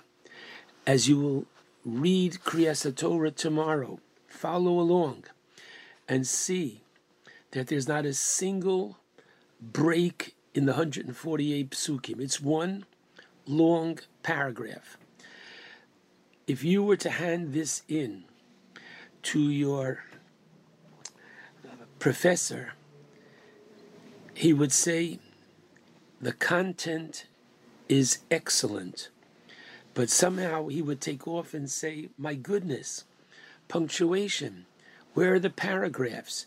And there are so many different breaks in the action, going from Yaakov and his majestic dream of the ladder and the angels ascending and descending and getting to Lavan's house, and Yaakov being tricked, and the children. There's so many different opportunities for the Torah to have had psuchos, stumos, which means many paragraphs, yet it is sosum.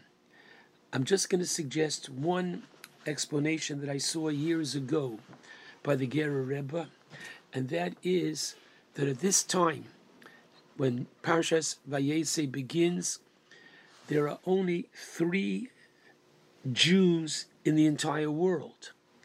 There's Yitzchak, there's Rivka, and there's Yaakov. When 1/3 of the world Jewish population has to leave the land of Israel, the Torah itself reflects itself by being sosum, constricted, saddened. And interestingly, that's one of the reasons why we fast on Som Gedalia. Gedalia was the Jewish governor that was placed over the land of Israel after the destruction of the first temple by the Babylonians. And when Gedalia was assassinated, the many, many thousands of Jews were exiled. And when Jews are exiled from their land, we fast. Now, I'd like to point out that among the many themes that you have in Parshas Vayetze is the incredible work ethic of Yaakov Avinu.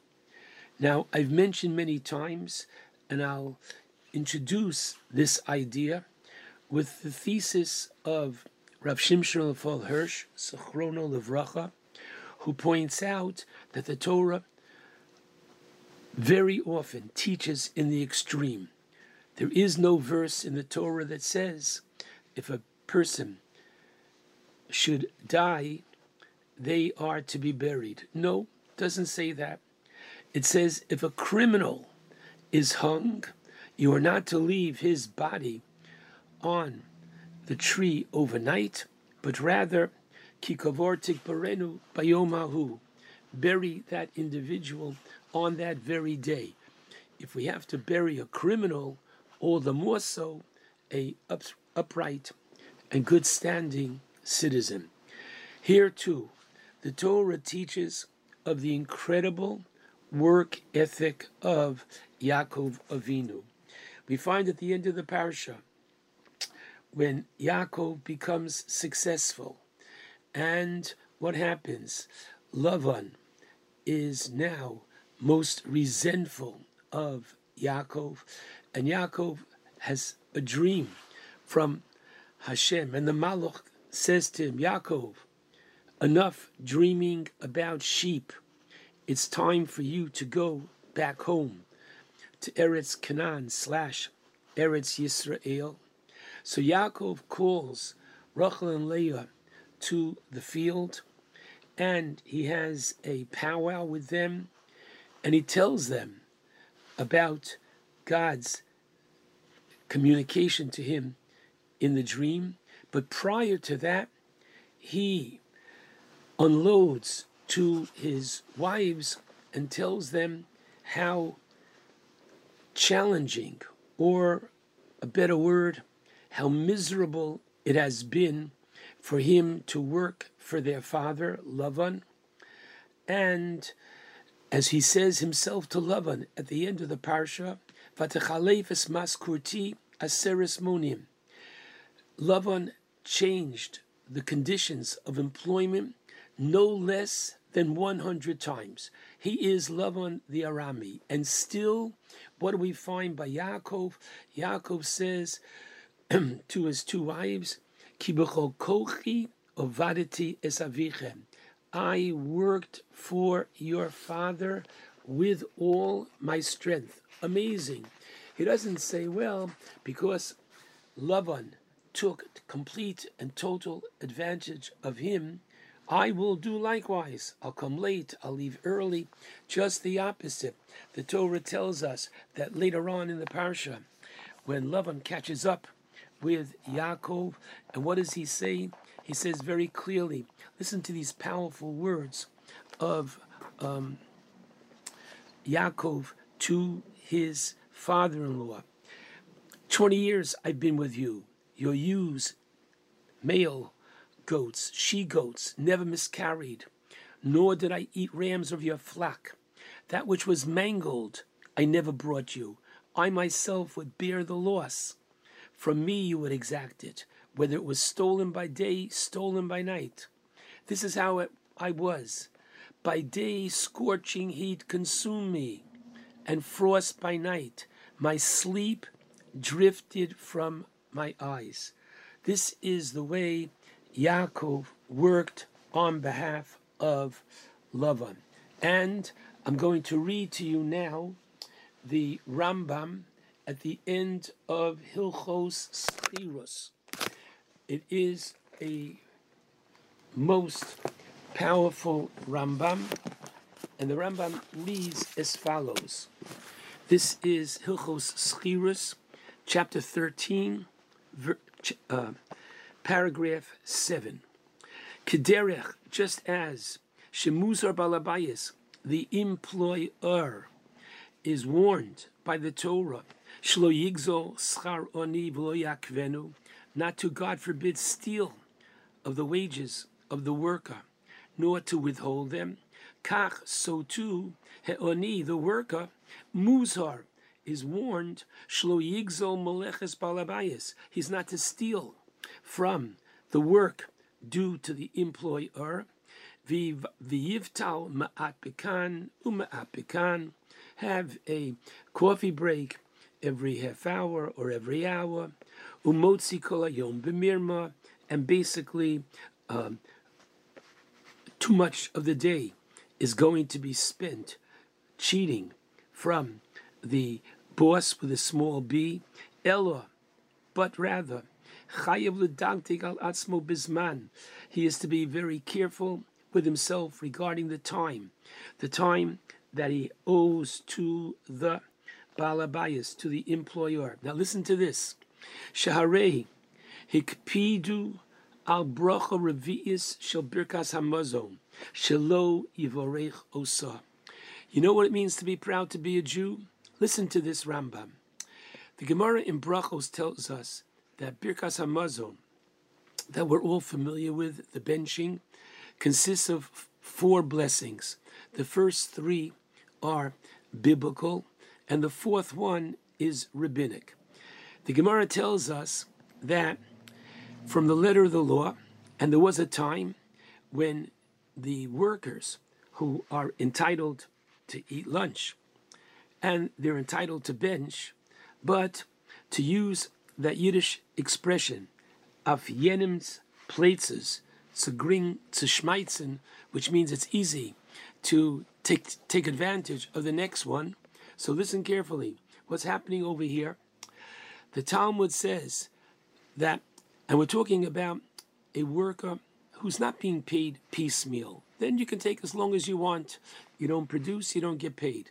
But we're talking about a worker that's being paid from the hours, and therefore his time belongs to the employer. Listen carefully. The Talmud says that the worker should only say the first 3 blessings of the Birkas Hamazon. And the 4th blessing, which is Bonei Yerushalayim, the 4th blessing, which is Hatov HaMitiv, that bracha he should not say. Now, amazing. Listen carefully. Sfardim have a practice that when they say a series of brachos, they say amen after their own bracha. Ashkenazim do not. There's only one exception to that rule. So tonight, when we have to bench, and you come to this part of the benching, pause for one moment. The end of the 3rd bracha, Uvenei Yerushalayim, Baruch Ato Hashem, Bonei Barachamav Yerushalayim. What's the next word? Everybody knows, amen. Why are we saying amen? So number 1, this is the demarcation. We have now left the 3 biblical. We're now about to recite the rabbinic blessing that they composed regarding the dead of Beitar. Listen carefully now. We therefore say amen to show it's the end of the series of biblical blessings. The Talmud says, do you know why they said amen? Bonei Barachma B'Yishlayim, amen. Go back to work. That's what it means. It was a call to the workers. Go back to work. You finished. You can't even. How long does it take? Halavai took 2-3 minutes. Halavai, our entire Birkas Hamazon should take 3 minutes. Listen carefully now. But still, why? And the Rambam quotes it again. Says the Rambam, V'chein chayav lavod b'chol kocho. We are obligated to serve our employer b'chol kocho with all our strength and ability. Sharei Yaakov HaTzadik. Note how the Rambam calls Yaakov, and in what context? Yaakov HaTzadik, Yaakov the righteous one. He doesn't call him a chassid. Oh, Yaakov went lifnim mishuras hadin. No, don't get me wrong. Anybody listening might say to themselves, well, me, I'm a tzaddik? Yes, each and every one of us has that capacity, and forgive me, obligation to be the tzaddik, as indeed Yaakov was. And lefichach, listen to this, notal schar zos, Yaakov was repaid for his incredible, meticulous work ethic. Af po'olam hazeh, not just a very handsome, appropriate reward in the world to come, but even in this world, as it says earlier in this week's parsha, Vayifrotzo ish ma'od ma'od. Yaakov became exceedingly wealthy. Chapter 30, pasuk 43. Again, the Rambam attributes this for his incredible work ethic. So just as we find in the realm of tzedakah, and the Aruch HaShulchan brings this in Hilchos Tzedakah, Simon Reish Mem Zayin, and paragraph Vav, and he says very simply that it's been tested, and the Gemara in Tanis Daf Tes Amud Aleph teaches, to quote the pasuk from Malachi, Uvechanuni no bezos.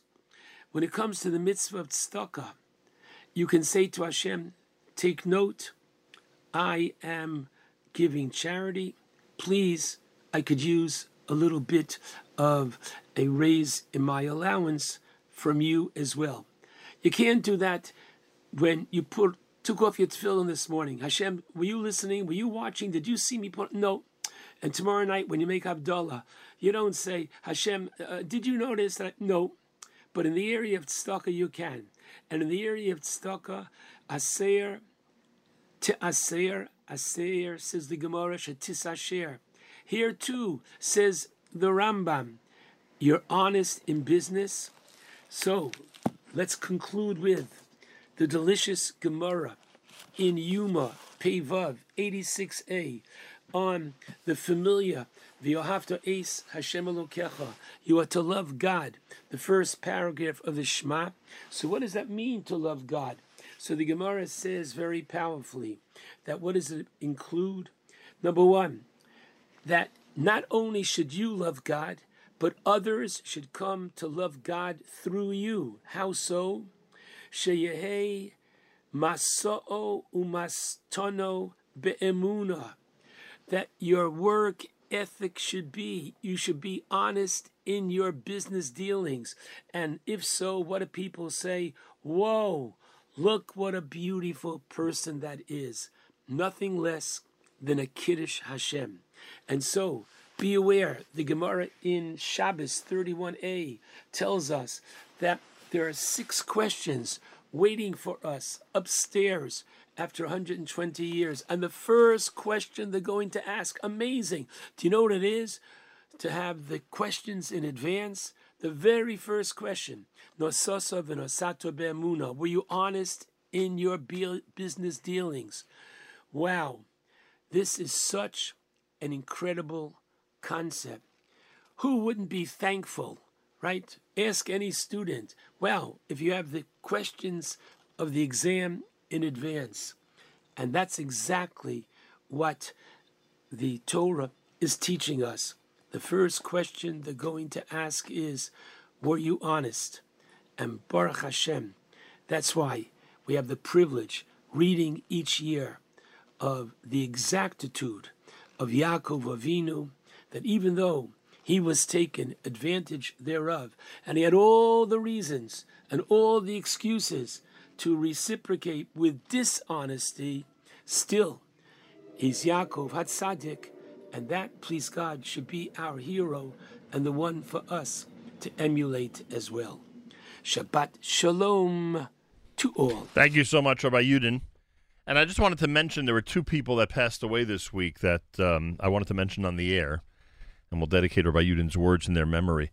One was Abe Sodden, who is one of the great Yeshiva University basketball players that I had the opportunity to meet on a variety of occasions. And as Coach Halpert has been reminding everybody, was just a wonderful person. And Abe is, of course, ranked on Yeshiva University's basketball scoring list and was one of those people, you know, we talk about representing the Jewish people properly on and off the court, was one of those people that, in fact, did that. So we remember him today, Abe Sodden, who most of us who are familiar with him knew from his history with Yeshiva University. And I also wanted to mention that Cantor Daniel Gildar passed away. I know the funeral's taking place this morning. Devastating news, frankly. I don't know what the circumstances were. He was the backbone of essentially every cantorial presentation, concert and recording, or close to every, for God knows how long. And I had the opportunity, because I would MC certain events and he'd be accompanying the great cantors. I had an opportunity to know him, and the devastating news. I don't know what the circumstances were. Maybe some people expected this, but very sad to hear about it. So Cantor Daniel Gildar, we remember this morning as well. His funeral takes place, I believe, today in Pennsylvania, and we remember him here at JM in the AM. Friday morning broadcast on this Erev Shabbos Parshas Vayetze, candlelighting at 4:10 on this Erev Shabbos. Rabbi Moshe Shwed is with us live via telephone. He is the director of the Orthodox Union Daf Yomi initiative. And we were told that once this transition was made from Eruvin to Psachim in the study of Daf Yomi, there was also a transition to some massive numbers in terms of those who are registered and downloading shiurim from their site, alldaf.org, alldaf.org. Rabbi Moshe Shwed, welcome to JM in the AM. Good morning, Nachum. Pleasure to be here. Thank you for having me. Pleasure to speak to you. Lots been said. Not every Masechta transition gets as much attention as this one. Erev de Pesachim, for some reason, was I don't know, it seemed everybody was talking about it. Some people even told me they were going to pick up Daf Yomi starting with Pesachim this week. And a lot's been made of the fact that Pesachim ends right before Pesach, a golden opportunity to make a siyum around the time of Tanis Bechorim. So have you also gotten that feeling that this week there was a little bit extra being said about Daf Yomi? Absolutely. Well, many of your listeners may know that Tractate Erevin is a tough one. Oh, yeah. and many people certainly had a hard time, especially when it came down towards the end, and all the Yom Tovim were around, and the second wave of COVID seemed to have been picking back up. But many people found it hard to participate. But once Pesachim came around and people realized, we actually did a whole campaign, a Pesachim for Pesach initiative, where we encouraged people to sign up. We offered some prize incentives, but people should get together, understand that this is a special opportunity to learn an easier Masechta and finish it literally the week of Erev Pesach. You can literally come into Pesach having a familiarity with many of the sugyos and the halachos that are related to Pesach right as you enter Pesach. So that was something that was an opportunity for us to present, and we got over 2,000 people who just committed to learn together to finish the Masechta. And actually the first day of Pesach, which started on Monday, there were over 8,000 new users who came to our app and website to check out all the various materials that we have on the website. Unbelievable. And you've described this for us. Tell us why All Daf is different and why, therefore, it's so successful. The answer is that there's many shiurim that are found all over the internet. And frankly, there are many Magidei Shir who say shiurim in their shul. Right. So we have all types of users. We have the primary people who use All Daf as their primary resource. And the reason why they find it much easier is because we curate shiurim from all over the web. We found Magidei Shir who had a shir here, who had a shir there, but they had successful followings. But someone who didn't know that they existed couldn't find them. Mm-hmm. So we took their shiurim, their quality content, just as an example. There are many shiurim out there that focus on different lengths and different speeds and different styles. We have a quick daf from Rabbi Zechariah Resnick, very popular shir.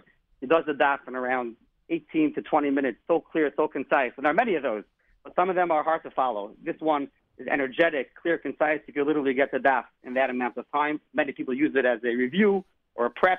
We have shiurim that have graphics, daf intros, introductions to every daf, a short introduction to the daf. Before you start the daf, you may want to know what's coming up on the daf. Mm-hmm. A review of the daf with graphic material. So bringing the material to one place, you open up the app and you have that day's daf with all the material there, has certainly made it easier for all types of people, which we can get to and discuss the people that use this app. It's amazing. I didn't think this much can sprout forth from one page of Talmud. But sure enough, you've taken, what's today, the sixth page, right? The sixth page of Pesachim today? Pesachim Davav, yeah. Davav? So you've taken one daf, and you've essentially, you've essentially allowed to sprout forth from it all these different angles, different things that people might want to know or different things they might want to pursue. It could be a shortened version. It could be a review. It could be an aspect of Jewish history related to the daf. It could be an aspect of halacha that's related to the daf, and it's all there. Or a one-moment video of inspiration, which just started from Mo Mernick, who many people may know. And that's also and that's obviously related to the daf, right? Absolutely. Related to the daf. But many of the things, you don't have to be actually connected to the daily daf. Someone who doesn't learn the daf. There are many aspects that we have that are just standalone pieces, as you mentioned, the Jewish history, or a moment of inspiration. If you can be connected to that worldwide movement, even without necessarily having the time or the commitment or the pace of doing the Daf Yomi. Now, if someone, and as you said, thousands joined in starting this past Monday, not too late, right, Rabbi Shwed? Someone decides today to join Daf Yomi, not a problem. They'll be able to actually participate, but if they want to catch up using All Daf, they could do that as well. Absolutely, and in fact, the initiative that we were running, we said you can still join for another few days, and you can finish the Masechta. I mean, you can always finish the Masechta. There's always time to learn. But even to be part of our program, be part of the raffles and prizes, we said, you know what? Give the person a chance to finish till after Pesach. So Rosh Chodesh Iyar, he finished the Masechta. Yeah. You know, the most important thing I always find is stay with the daf. If you miss a day, miss 2 days, mark it down. You'll come back to it. But if you stay with the crowd, you have a much better chance of continuing on. And information about the raffle and how you can participate is right there. Go to alldaf.org, ALLDAF.org, and you can see how you could... /Pesachim, PASACHIM, and you'll have all information right there. Right, but all I'm saying is on the actual front, on the actual main page of the yes, it's there also of the site. Absolutely. It's right there. And go ahead. You want to mention the daily? We have a minute left. You want to mention the daily Daf Yomi teachers, those rabbis who are in fact featured on the Old Daf site? We have many rabbis. Rabbi Leibowitz, Rabbi Rosen, Rabbi Elephant, Rabbi Schwartzberg, Rabbi Bornstein. I would like to take a minute and talk about, we talk about numbers, 40,000 people, 80,000 people, all the numbers. But we know Klal Yisrael is made up of many special individuals. I'd like to mention a couple of emails that we get, messages that we get of what types of people use this app. We have a nurse who sends us pictures and videos of him learning between 2 and 3 a.m. on the night shift, taking his break using all that. Wow. We have the judge on the bench in court who just called me last week and says, I'm in court in between cases. Before they bring in the next case, I sit and listen to the Daf Yomi Shir in my Shmona Begadim, in my judge clothing. Right. I got videos of a mashgiach in Alaska. He's the only Jew within 1,000 miles. He's there watching, kosher fish to make sure the fish they bring in is the right type of fish that we could eat. He's using all that. I have a person who told me he hadn't opened the Gemara in over 20 years, and he got encouraged to join the Daf Yomi site. He's using all that. So it's just a breadth of Jews, literally from all spectrums of orthodoxy, from the left to Williamsburg. Literally, we get messages of people using all that. So it's an incredible merit and zchut that we have to be able to bring this to the Jews, and we hope to have this Yasser D'Shmaya to always continue on. Check out the Daf with all these amazing teachers. There's Lumdus, Daf Intro, Jewish History, Daf Review, Daf Insights, Halacha Outlines, Tosfos Summary, and much, much more. All of it at alldaf.org. I'm Moshe Shwed, the Director of Torah Initiatives at the OU. Thank you so much for joining us, and Mazel Tov on all these accomplishments with All Daf. Thank you, Nachum. Have a wonderful Shabbos, and thanks again for having me. A pleasure. Hi, Moshe Shwed, everybody. Pretty amazing. Friday morning broadcast. Plenty more coming up if you keep it right here at JM in the AM.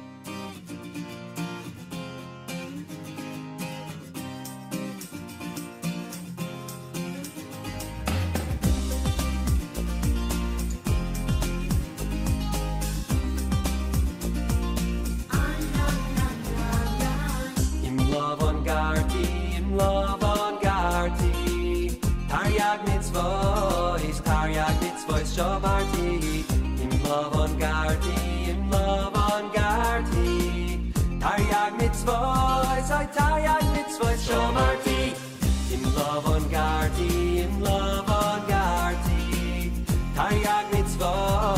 Taryag mitzvot, Shomarti, im love on Garti, Taryag mitzvot, Shomarti, im love on Garti, Taryag mitzvot, I Taryag mitzvot, Shomarti.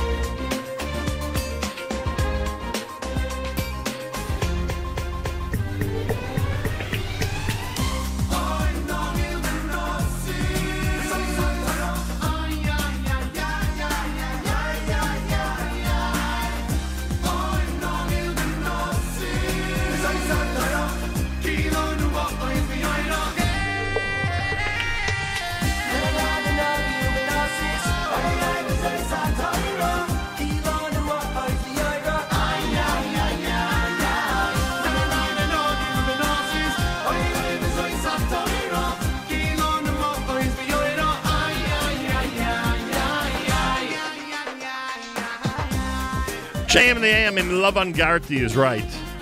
B'tayag Mitzvah Shamarti. It's Lev Tahar from Lev Tahar, volume number 4. Candlelighting in New York at 4:10 on this Erev Shabbos Parshas Vayetze, and I thank all of you for tuning in. Journeys, time to say good Shabbos. JM in the AM. Become a memory, so throw away your hammer. There's nothing left to do. Go on home and find a gift that's waiting there for you. Oh, it's time to say good Shabbos, 'cause all your work is done. Gonna spend a day together with the Holy One. Say a special blessing on a cup that's filled with wine.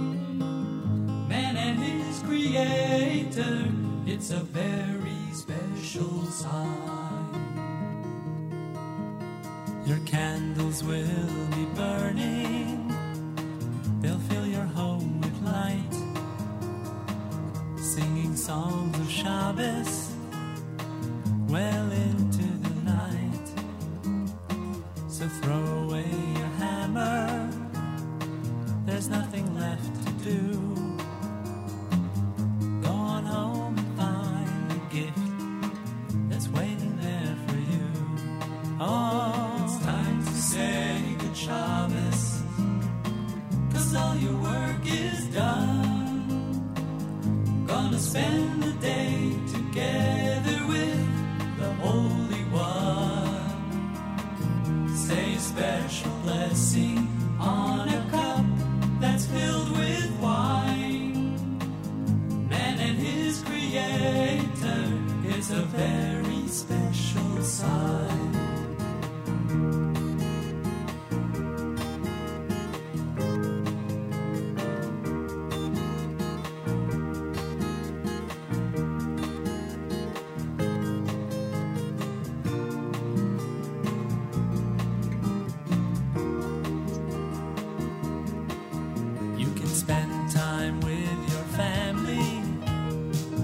Study and you'll pray. Why not wait till after Shabbos? Oh, those nails won't run away. So throw away your hammer, there's nothing left to do. Go on home and find the gift that's waiting there for you. Oh, it's time to say Shabbos, 'cause all your work is done. Gonna spend the day together with the Holy One. Say a special blessing on a cup that's filled with wine. Man and his creator, it's a very, very, very, very, very, very, very, very, very special sign. Achenu Yisrael and Achim Achem, our brothers and sisters in Israel, we are with you. It's your favorite America's one and only Jewish Moments in the Morning radio program, heard on listeners-sponsored digital radio around the world, the web at NachumSegal.com and the Nachum Segal Network, and of course on the beloved NSN app.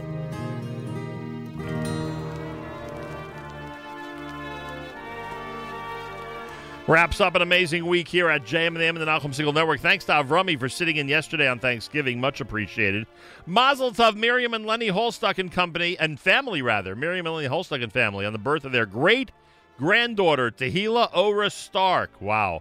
Parents are Tamar and Daniel, big brother Yonatan, grandparents, great-grandparents. Everyone is celebrating in the Nyron Stark and Goldstein families, and we say Mazal Tov from all of us here at JM in the AM. Thanks so much for tuning in. Make sure to have a wonderful Shabbos, great weekend. Monday morning, I am back. Make sure to be tuned into all of our great weekend programming. And coming up next week, all the details about the upcoming journey to Dubai to broadcast on the 8th, 9th, and 10th of December. Have a fabulous Shabbos, great weekend. Till Monday, Nachum Segal reminding you, remember the past, live the present, and trust the future.